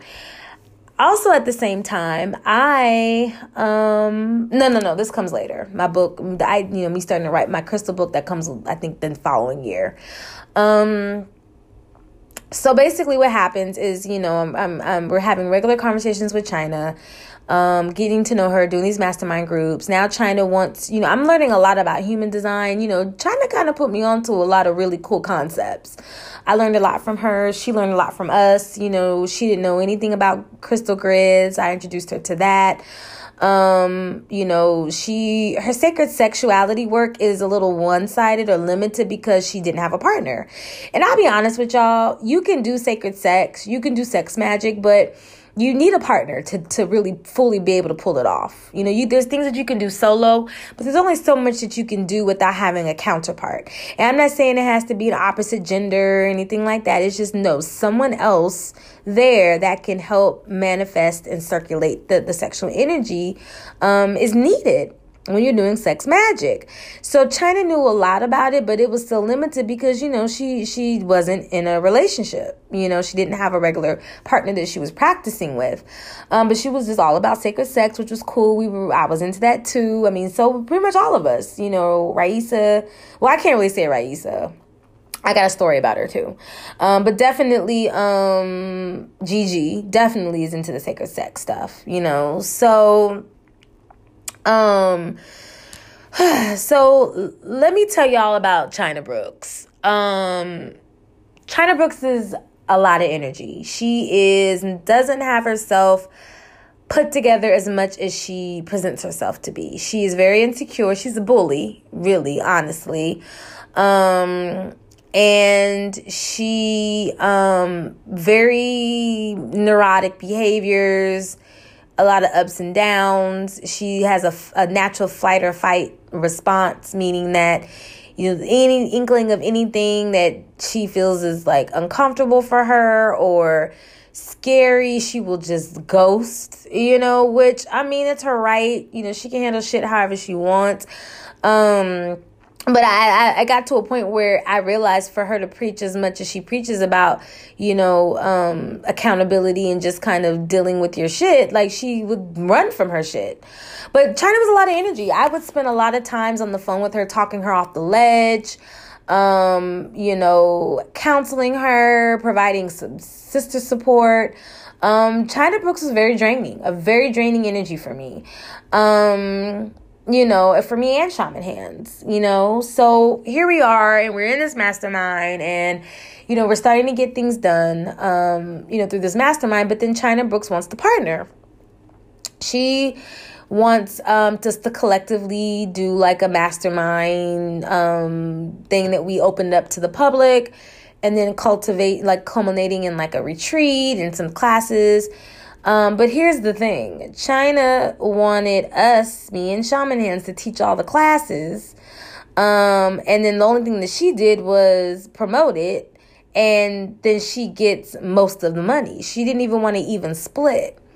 Again, another situation where somebody's wanting to bring me in or bring us in to make sense of their idea or manifest their idea, but then in a way that's exploitive, right? Because yes, China Brooks her following was way bigger than ours. China Brooks been around for a while. Everybody knows, well, mostly everybody. I don't know if I doubt she's relevant now. But at the time she was, And, she was teaching, her biggest thing was sales. So, Selling with Spirit was her main mastermind course that she taught. And let me tell you about that. Okay. What China Brooks did was she went, and she, took these sales classes. I'm talking spent $5,000, $10,000 or whatever she spent. And she would learn, take these, sales courses, high end, where you're getting like these sales tactics courses where you would learn how to sell to people, how to do calls, how to, seal the deal, all this stuff. And then what she did was she packaged it into her own course. And she was teaching it to people who were spiritual, spiritual workers, light workers, coach. So she basically was a coach teaching other people how to be coaches. So that's what Selling with Spirit was. It was just basically a repackaging of these other courses, these sales courses that she took. And she was charging like a shit ton of money for these classes, like $5,000, $6,000 for these 6-week, 8-week, courses. Okay. So, China, she can sell. She can close a fucking deal. So her idea was that because she was coming in with this sales background, that she should take 70% of the money made from a joint venture, because all we were doing was teaching the class. And I was just like, yeah, but it takes just as much energy to teach a course, if not more, than for you to sell it, And so my spirits was like, no, we're doing this 50-50. If we're teaching the class and you're selling it, we're splitting it 50-50.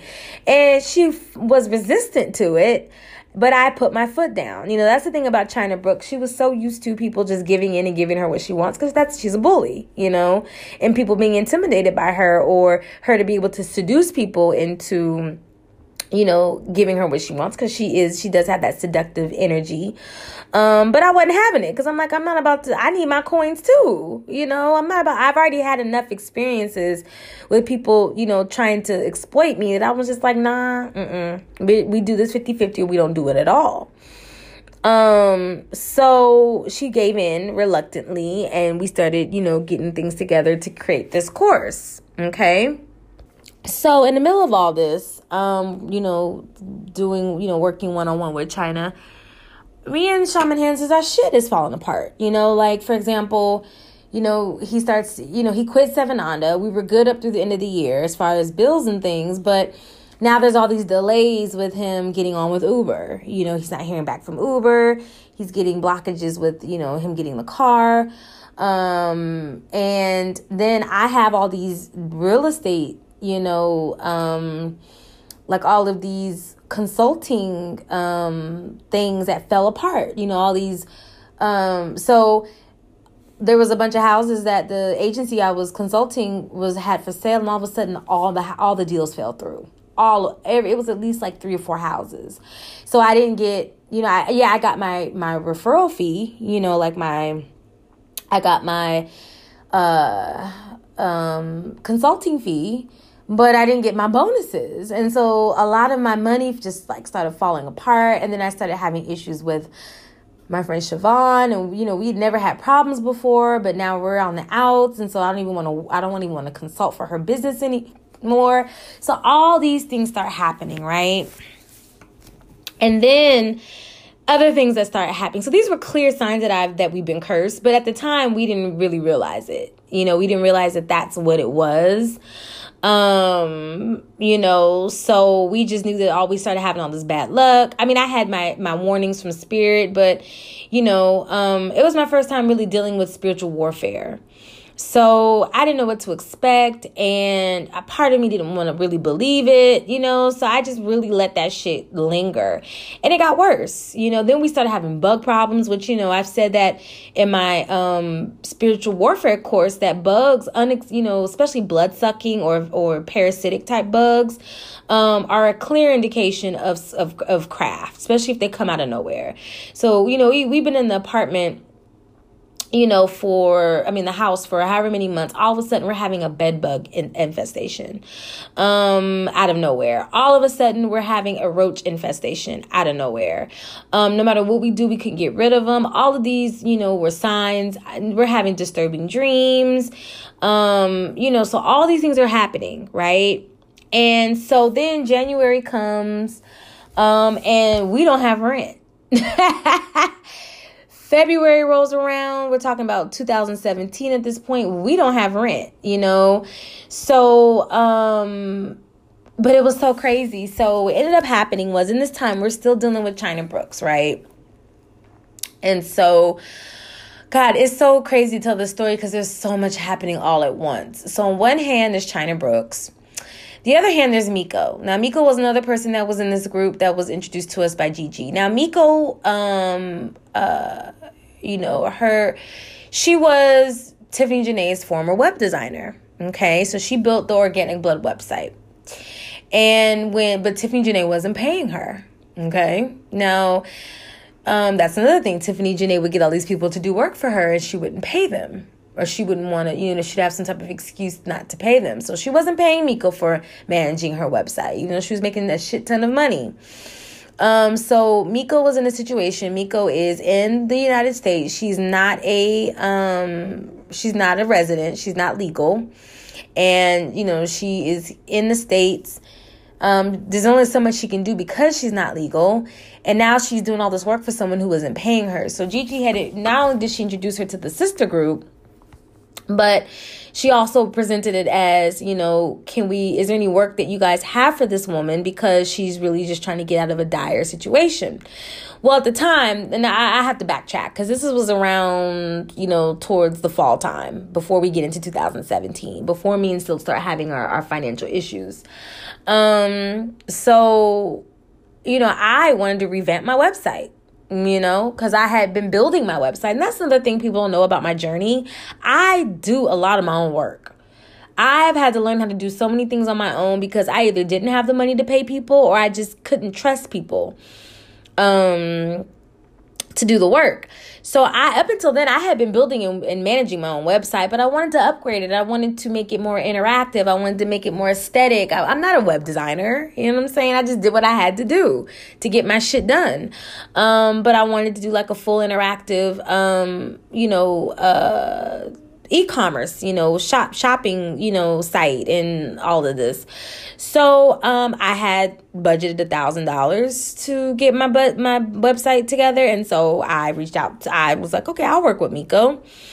And, so I brought Miko in to, do my website. And that's how me and her developed our relationship. She traveled down to Atlanta because she was up north. I think she was in DC. We have a sit down to the place, and she was cool with me. Shaman Hands didn't really like her. She rubbed him the wrong way. because, she's from Trinidad or Barbados, and, Caribbean folks tend to be abrasive and a lot of times condescending towards African Americans. I've experienced enough of Caribbean folks to know that for a fact. A lot of times they look down on us. But just loud and Aries. That's another thing. And a Caribbean Aries. No shade to the Aries listening to this podcast. But, I used to be married to one. I know how y'all are, so... But, so she kind of rubbed Shaman Hands the wrong way. I wasn't really bothered by her. She was cool with me, definitely presented her craft well. And I felt comfortable enough to hire her to work with me. And I paid her that was my budget, $1,000. And I think by the end of it, it was like 9 something by the time she did all the work that she did. And she really did a beautiful job redoing my website. So now we're getting into January, February, and me and Shaman Hands are struggling, financially. And so, the crazy thing about that is what saved us is a couple things. One, since Miko did my website, me and her had been cool, we ended up developing like a personal relationship, especially because I started dreaming about her. She started being appearing in some of my dreams as a guide. So that's another reason why I was so comfortable with her, because Spirit was like, okay, this person is here for a reason. And I remember she had given me a prosperity spell, some prosperity thing with like Psalms 23 and $1 and cinnamon and oil, and some words. And I did the spell, and then maybe about a few days later, I ended up, my friend hit me up, Siobhan, and was like, hey, did you check your PayPal? And I was like, no. She's like, check your PayPal. I sent you something. Y'all, when I checked that PayPal, I had $8,000 in my fucking PayPal from Siobhan. I don't know what she did. I cannot confirm or deny. Did she hack something? All I know is that I had $8,000 and I was able to catch up on rent. So that is what saved us in February. I was able to catch up on back rent and the rent for February. So because we were like literally in the process of getting evicted. Shaman Hands, we still were trying to figure out his car. The Uber thing was taking way longer than it was expected. But then something else happened. So it was like every time I had a win, it seemed like I had something else, that would kind of mess me up, So we had that happen. But then what ended up happening was my website, my payment processing for my website got flagged. So I guess apparently, because what happened was I had Square. So I had been having Square for years. I had started off taking my payments for readings and things through Square. Never had an issue. I think I had one guy who tried to dispute his reading because he was a scammer. Like he came, used the American Express card, paid for his reading and then tried to dispute it, but we had text messages. So I was able to prove, the situation, and then, it didn't pan out. But either way, like that was the only thing I've had with Square in the 5 years I've had Square. I guess I didn't realize that and Miko never explained this to me until after it happened, but, when you get a website, there's certain algorithms that pop up. And so what happened was Square ended up shutting down my account, and not allowing me to take credit card payments through anything really, especially my website, because I violated their policy. They were saying I sold occult materials because I was offering the Reiki and the readings and things or whatnot. So I couldn't use Square, which means like nobody could buy anything on my website. Nobody could book appointments on my website at the time. So my website was shut down for like 2 months, and so there was that. Now, then we get to the point where money's really tight. Now, we're still dealing with China Brooks at this time. And, me and Shaman Hands were like realizing like, okay, like China Brooks ain't it. Like she's a little neurotic and she's a narcissist, but we were trying to make the best of the situation, with her, because we really was trying to, be cool with her and work with her. So, me and China Brooks, we were wanting to do this thing called like sacred sexuality called Sovereign Pussy, which that was my idea. That's the reason why after me and China Brooks parted ways, she stopped using that hashtag, because that was my shit, Sovereign Pussy, and just a whole movement of sexual liberation. For women. So we did like a couple of videos about Sovereign Pussy, which I pulled down because after I disassociated from China, I didn't want to have, anything to do with her. I even had to go and make an announcement publicly that I was no longer associated with her. That's how it really got. But yeah, so there was all that going on with her. So what ended up happening was China Brooks offered to put us in her Selling with Spirit course because we were about to get evicted again. We were good through February. We got caught up on things. And then April comes around, March or April comes around. Now at this time, Shaman Hands finally gets on with Uber and Lyft. He finally gets the car, but now he's playing catch up. Because we were expecting that to have been handled by January, 3 months later. Now he's having to scramble. Plus, anybody who's ever rented or leased a car through Uber in order to drive knows that it is predatory lending. They hike up, you have to drive a certain amount of make a certain amount of money a week, and then they automatically take it out of your payments in order to, satisfy the car payment. And then after that is when you actually get to make your money. You know what I'm saying? And so, he had a nice car. It was 2 cars. The first one was a Toyota Camry, black. It was really nice. But that shit was expensive. And then with the insurance, so he was having to drive a lot just to make those payments, and then after that, then he got his money. So there's that going on. So, we're struggling again, and then at this point, I'm having to ask my mother for help. This is around the time that I actually start to really experience poverty in Atlanta. For real. Because even when I first got here, it wasn't the way it was when we were going through this, in our house, the first house we were in.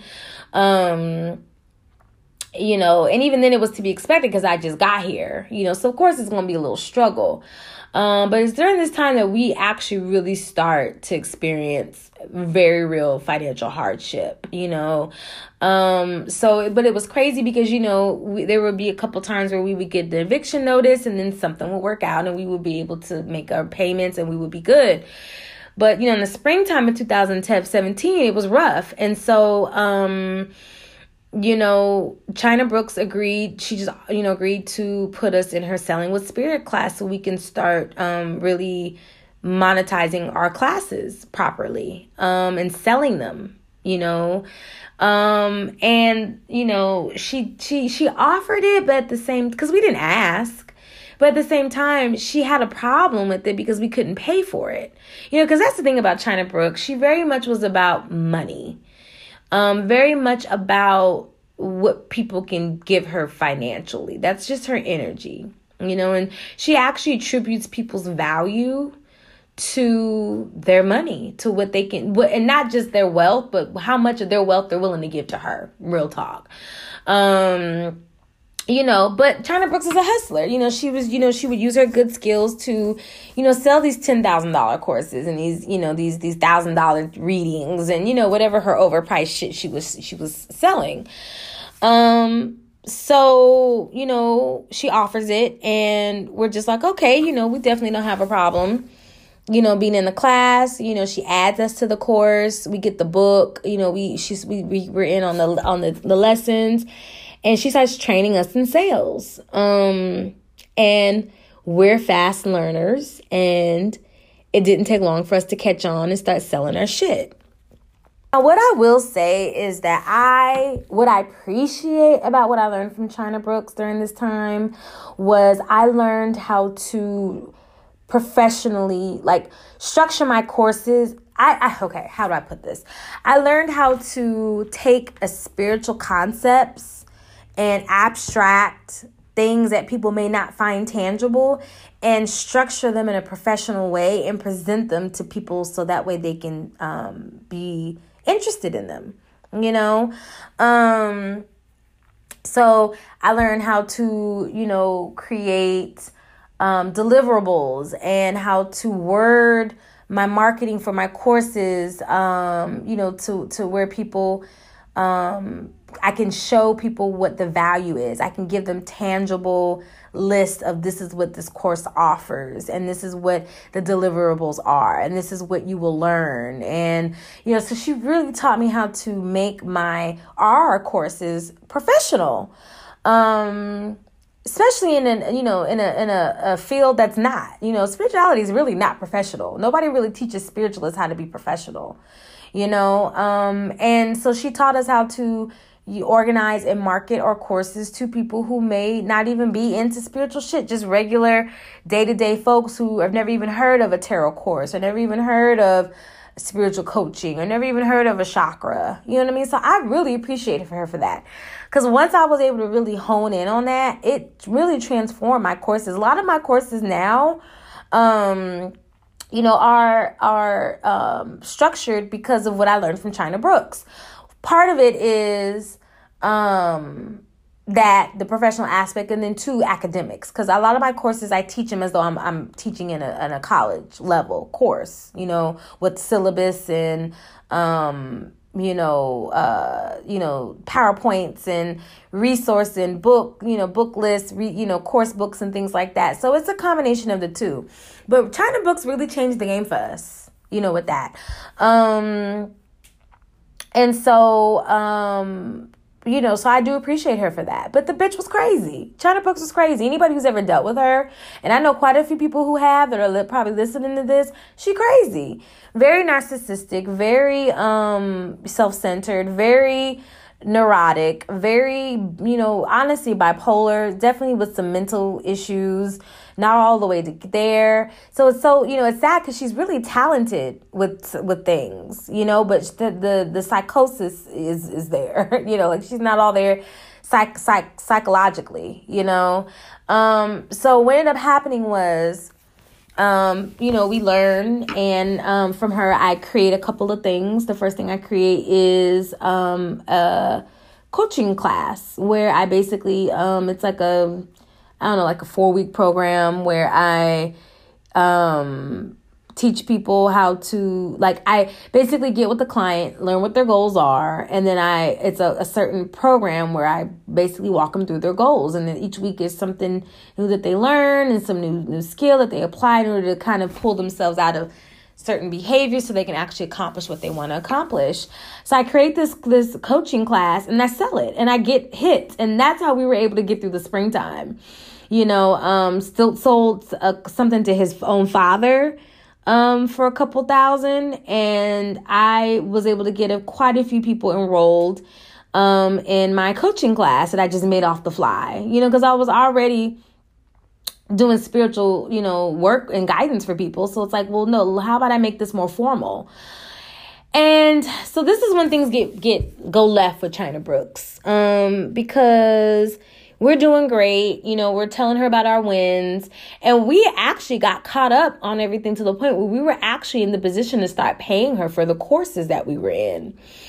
But then China decides, all right, y'all, my bad. I went from, that's my food. Hold up. Let me go, put y'all on pause while I go check on this. Hey, my food is settled. Everything is good with the food in the kitchen. All right. So things are looking up finally. Now we're getting into about May or so of April or May. And so a couple things that are going on is that, I talked to Miko about my website, and she's like, okay, well, I know you're having issues with Square. But what we can do is, we can incorporate Stripe, and they're another payment processing company, and they don't really have the same restrictions as Square. She's like, but it'll cost $350, I think she said, for me to integrate Stripe into your website. I didn't have the money because my website wasn't making money. So I didn't have the extra $350. I mean, we were starting to get money in, but we were, all of it was pretty much going to catch up on all the things that we needed to catch up on financially. So, then Miko comes and she visits us. She comes back down because she's thinking about moving down to Atlanta. So she comes and she visits in the spring, and then she just decides to just go ahead and integrate the Stripe and then just have me and bill me, just pay me when you can. I'm like, okay, cool. So she does that, and my site's back up and running, but it just never had the same momentum that it had, when it first got relaunched, because it just wasn't working. People couldn't book stuff, so it just kind of lost its trajectory, so that was a disappointment with me with the website. So there's that going on. In the meantime, we're dealing with, still with China Brooks, and things are going great, supposedly, for us. We're doing the coaching in her class, but then China ghosts us. She ghosts us, because we were doing the mastermind meetings, we were in the WhatsApp, and she just goes radio silent, So we don't hear from her for like a week, which was so crazy because it went from us literally talking with her almost every day or all day to her just ghosting, which I'm like, okay, spiritual people tend to do that. They need to do some self-care, and not everything requires an explanation. I don't really require explanations from people. I just flow with whatever. So she ghosts. We don't hear from her for a week or two. And then all of a sudden, I get a message from her on Facebook. And it's this scripted fucking message, basically telling me that she's kicked me and Stilts out of her Selling with Spirit class because basically it's not working for her and we haven't paid her. The energetic exchange isn't working and I need to be paid. And I just was like, you got to be fucking kidding me, First of all, I'm like, you offered to put us in the class. Second of all, we told you that we would pay you. And we actually were literally in the position of to start to paying her. And so, and this is something I've learned, because I have other stories of this where people jump the gun and they fuck up their own blessings. We could have made so much money as a collective. But China Brooks is greedy and she's impatient and she's short-sighted, So, and she really just doesn't value people unless they have money for her, not just money, but money to give her. So I was hurt because I was just like, yo, where is this coming from? And are you serious? And then the fact that she gave this scripted response. And then when I responded, she gave another scripted response. So I read China Brooks for filth. I did. I read her like a seer, like an oracle, and I basically told her future. And I was like, first of all, we're way past scripted responses. We've gotten way too much of an energetic, intimate space for you to be this distant. But since you want to be distant, this is what I see. And I basically told her that unless she will always struggle financially, she will always be poor so long until she learns how to cultivate relationships with people. I mean, I think that's not all I said, but that's the gist of what I said. And she blocked me.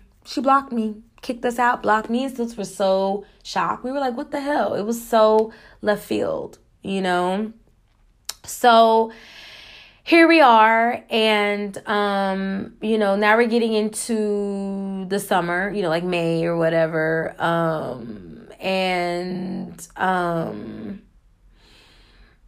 things are getting a little bit better, but they're still not completely on track. And out of all of that, I was in the process of I did two things. One, in addition to my coaching course that I created, that's where I did my first, I started my first tarot course. Language of Tarot actually was initiated back then, in 2017. And I had a couple students. Shout out to Moret. Moret was one of the first students of my tarot course. And so, there was that. And then I started I started to create a course on crystal medicine. And that was also out of just the whole China Brooks training. And as far as just creating something, out of what I know, as far as my discipline. But I started realizing, I was doing this handbook. I was trying to write this handbook for the course, and I was having a hard time because it was so much information. And Shaman Hands, he's sitting there and he's watching me struggle with this, and he's just like, well, why don't you just write a book? And I was just like, huh? Write a book on crystals? He's like, yeah, why not? You're already doing it. And I was like, you know what? You're kind of right. So that's how I started the outline for the Complete Guide to Crystal Medicine. It started in 2017 where we were still living in Spring Garden. That was the street, the first house we were on. I started writing the outline then. That's the seed for the Complete Guide to Crystal Medicine.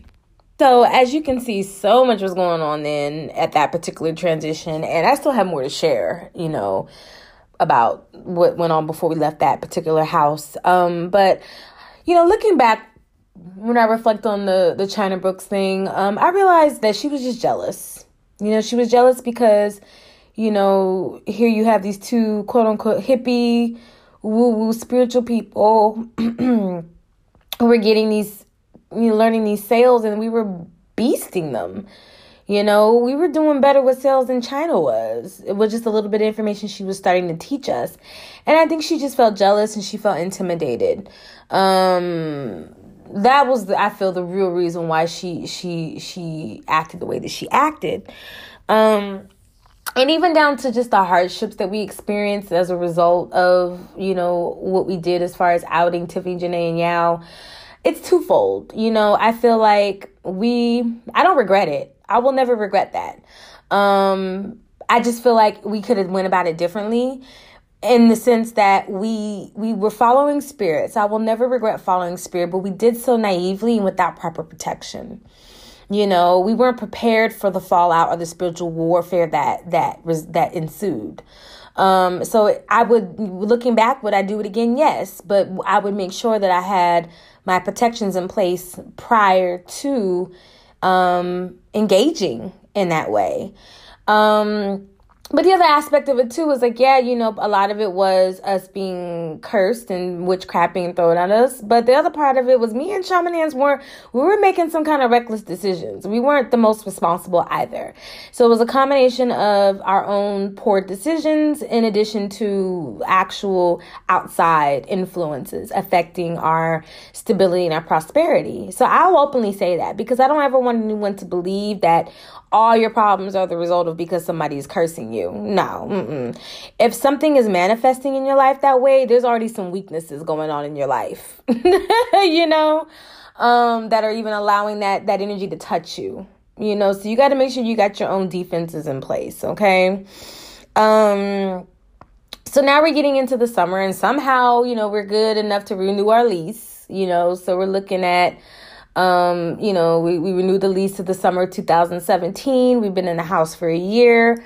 And now Miko's around more, so Miko came down a couple times. And she stayed with us for, maybe about a month or so. Now it's an odd situation because Miko had wanted to move to Atlanta, like I mentioned, coming down from DC. Her whole goal was to get herself together so she can bring her son out from the islands, bring her son because she was here and he was in Barbados and she, was separate from him. But so she was trying to get her citizenship and just get certain things in place because he was staying with her mother. And so I was totally sympathetic to her situation. So she comes down to Atlanta. She's staying with her niece. Her niece is in college and had roommates, and it just wasn't a situation that she could really be in comfortably. So then she goes and she moves with somebody else. That doesn't work out. And then she moves in with Tassili. And this was back when Tassili had her house. It was over there in Cascade. Really big ass house. She had quite a few girls living with her. So some acquaintances work it out to where Miko, Tassili agrees to take Miko in. And that was also a train wreck because Tassili is her own kind of problem and Miko's her own kind of problem. And they just clashed, So Miko ends up, again, out. And so then I let her just stay with us the first time, Now Miko at the time is preparing for an initiation, into like this Mami Wata, secret society. Which I'll be honest with you, it's questionable because I'm gonna be honest. I don't know a lot about Mami Wata cults, but the little bit that I do know, any legitimate Mami Wata cult is in Africa, in West Africa specifically. From what I know, okay, which isn't much, but I'm just speaking on the little bit of knowledge that I have. And they initiate in West Africa, like Ghana and such, Benin, etc. So there was a woman who was this Kemetic water priestess in north, and then up north, and I want to say she's in New York somewhere, Jersey somewhere. She's connected to Miko through Miko's father, who was also a Kemetic priest, and Miko wants to get initiated. She's to get initiated. So she's preparing for this initiation. So she goes, and I didn't think anything of it at the time. And then at the same time, too, Miko is also coaching me through my own ATR stuff because I started learning more about African traditional religions through Miko because she was the first person I met who was actively practicing. She wasn't initiating anything, but she had her Eshu, her hand at Ifa, all of that. So I was learning a lot from Miko. And she was also helping me sort through my dreams. So Miko goes up, gets her initiation, comes back, and then, and then she goes, I guess she leaves and goes back up to DC for a bit, or goes to Asheville. That's what it is. She goes to Asheville. So then that's Miko. That's the situation with her for now. For now. So now we're looking at the summertime. I want to say like July, August time. And then I think around this time, Shaman Hands comes to me and he's got this idea. He wants to do Sunday service, a thing called Sunday service where people come to the house on Sundays and he teaches about different metaphysical stuff, and we do meditation and yoga and we feed them, and it's a whole like church service for people who are not in church. And I am not for it. I'm like, I don't know these people. They're coming to our house for what? What do you mean? What are you talking about? I was not with it at first. But it was something he really wanted and I wanted to be supportive. But I just was not feeling a bunch of strangers up in my space like that. I'm still like that. I'm funny acting about people coming up in my house. Okay.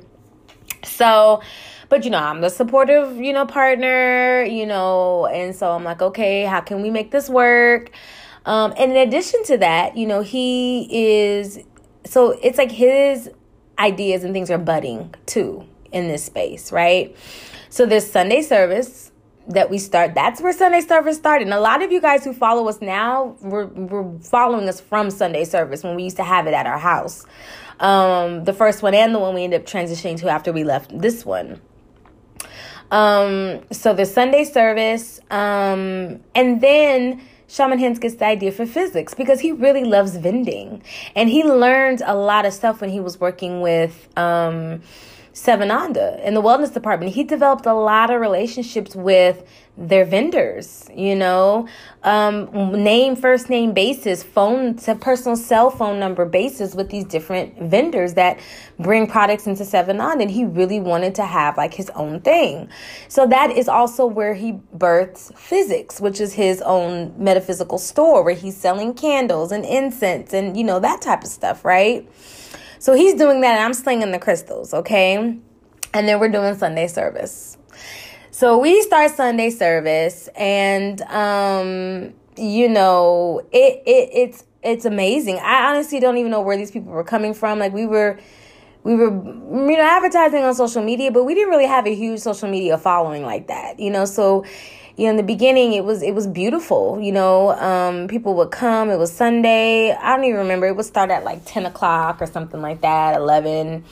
And it would be like the first hour would be like yoga, meditation. And the second hour would be him teaching. And he'd get this whiteboard out and it'd be like subjects. So one week it'd be chakras. Next week it'd be sound therapy. The other week it'd be, moon cycle manifestation. Like it was all these things. And we were just, and then I would cook, feed people at the end, like church, you get your plate. And then we would take donations. We would just take donations for it. And because for me, I wanted to incorporate the whole energy of dana, which is a Buddhist concept of generosity. Where you would give service or knowledge, and then people would just donate. If the information benefited them. So it was actually a beautiful thing, Sunday service. But that's how it came about. Was from Shaman Hands. So we're doing Sunday service. At this point, Miko comes back from Asheville because now she's wanting to move to Atlanta permanently, like for real. And so this is how she did this. This is the funny thing. So Miko comes and she's like, I'm going to stay with a friend of mine, but she's out of town for about a week or so. So can I stay with you guys until she comes back? And I was like, okay, cool, because she'd been with us before. Now, mind you, Miko be getting on Shaman Hand's nerves, but I'm still unbothered by her, and I do applaud him for him indulging me and letting her stay and be around, but I know it was hard for him to have her in our space. So I go ahead, I let her sleep in the extra room, and she's here at the house. So, weekend or whatever, and then 2 weeks in, and then she comes to me. She basically was saying how her friend just decided out of the blue that she just wasn't comfortable with Miko living with her. And at the end of the day, well, a couple things. One, if that was really the case, I should have noticed the pattern of Miko getting kicked out of places. You know what I'm saying? Because that definitely was a pattern at the time. The other thing was, looking back, I don't think she ever really had a friend that she was going to stay with. I think that was her way of trying to, finesse her way into living with us. Because of course, I'm generous with, I'm generous with my home. I know what it's like to not have a stable living situation. If I know you and I'm cool with you, I'm not going to let you be homeless. And now that's changed now. Arisha came in and shut that all the way down. Like, I can't have nobody living with me now unless it's my partner or my kids. But back then, I was definitely always open to, extending my home to people in need. But yeah, I think that she just didn't, I think she finessed. I think that she never had a friend that she was going to stay with. I feel like she just was like, well, if I get in there and I say that I can't stay with the person, they'll just let me just stay with them, and that's exactly what happened. I was like, I went to Shaman Hands and I was just like, this is the situation. Are you cool with her staying here? And he's just like, well, not really, but at the same time, I see that it's important to you. And, as long as we can put some boundaries and some rules, okay, cool. So I let her stay with us, So now we're getting into July-ish. And then at the same time too, then we have another person coming around, which is Katrina, Olo, which I mentioned previously. She starts to be more prominent in this story. She starts coming around to Sunday service. She starts wanting me to teach her, she gets a couple tarot readings from me. She wants me to start teaching her tarot. She's coming around and she's, wanting to learn a lot of things from me. And now let me talk about my first initial dealings with Olo. She was cool with me. I just kind of chalked her up to being a little young and just super a new spiritualist, because everything was grand risings and, infinite blessings and, all that, black conscious woo-woo talk. But, she had her thing, shine. She, was into psychology. I guess that's what she got her major from. A major in. She graduated from Spelman. For her to be so young, she has her shit together. I was, very impressed by just her, where she was at. Spiritually, she had a vision, a movement that she was getting together, retreats that she was doing. And, I liked her platform on self-care. That's one thing. And that's the thing, like, as much as I talk about all these falling outs that I've had with a lot of these spiritual people, every one of them I've learned something from. And what I learned from Katrina is to stay hydrated, because that bitch stay drinking some damn water and some juices. And just overall self-care, slowing down. She was very much about, slowing down, easing into the body and being present to the body, which at that point I kind of lost a lot of that because I've been hustling so much, So it was around that time that I started training in capoeira, and which with TAC, with Ona Hawk's partner, which I love that. I still train to this day. I haven't been in a while, but it's definitely a discipline that I really got into, as a result of being inspired by Katrina's focus on just self-care and being present. She was vegan. She was doing this juicing thing. And that's the one thing that about Katrina I noticed is that she's a Scorpio. So she's very intense, as all Scorpios are, but then also the extremes, swinging from one extreme to the other, because that's the nature of Scorpios. So yeah, I was open to her, willing to teach, because that's me, and I teach people. So when people come to me and they want knowledge, I'm not as, I'm always going to be generous with knowledge, but I'm not as free with it as I used to be. I definitely discern people now, but back then, it was, hey, you come in, you knock on the door, what you want to know. So I started really getting Katrina into ancestor reverence, and the reading of the cards. She wanted to learn more about chakras and the astrology from shaman hands. So that's Katrina. That's when she starts to kind of really make a real strong presence around. Okay. So in the meantime, then things start going downhill again, because money, shaman hands ended up, because he couldn't maintain the lease from, Uber, the one of the cars, his first car gets taken. Now we're back to square one with him and his money. I'm definitely not making money with real estate right now. I had a situation. This was another thing. I had a situation where I went to Cascade to collect some river water, and I lost my car keys. It was my lesson in collecting from a space without giving an offering. That was when I still was learning more about working with nature spirits and etc. So I took without giving, and so they took my car keys.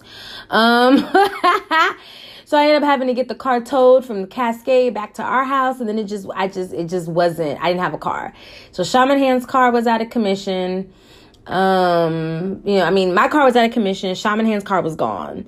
Now we're not making money. Sunday service is definitely not paying bills, and now we're not being able to pay our rent again.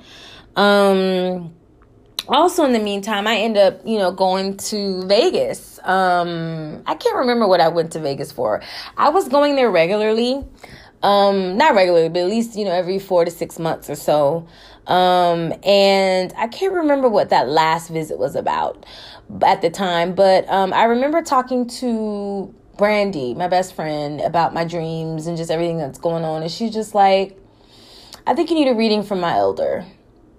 And I was just like, okay, because at this point I'm at my wit's end. I don't know what's going on, So she calls up her elder, Juan, who's a Lukumi priest, and she takes me over there. He's like, I got this time to do this reading, blah, blah, blah.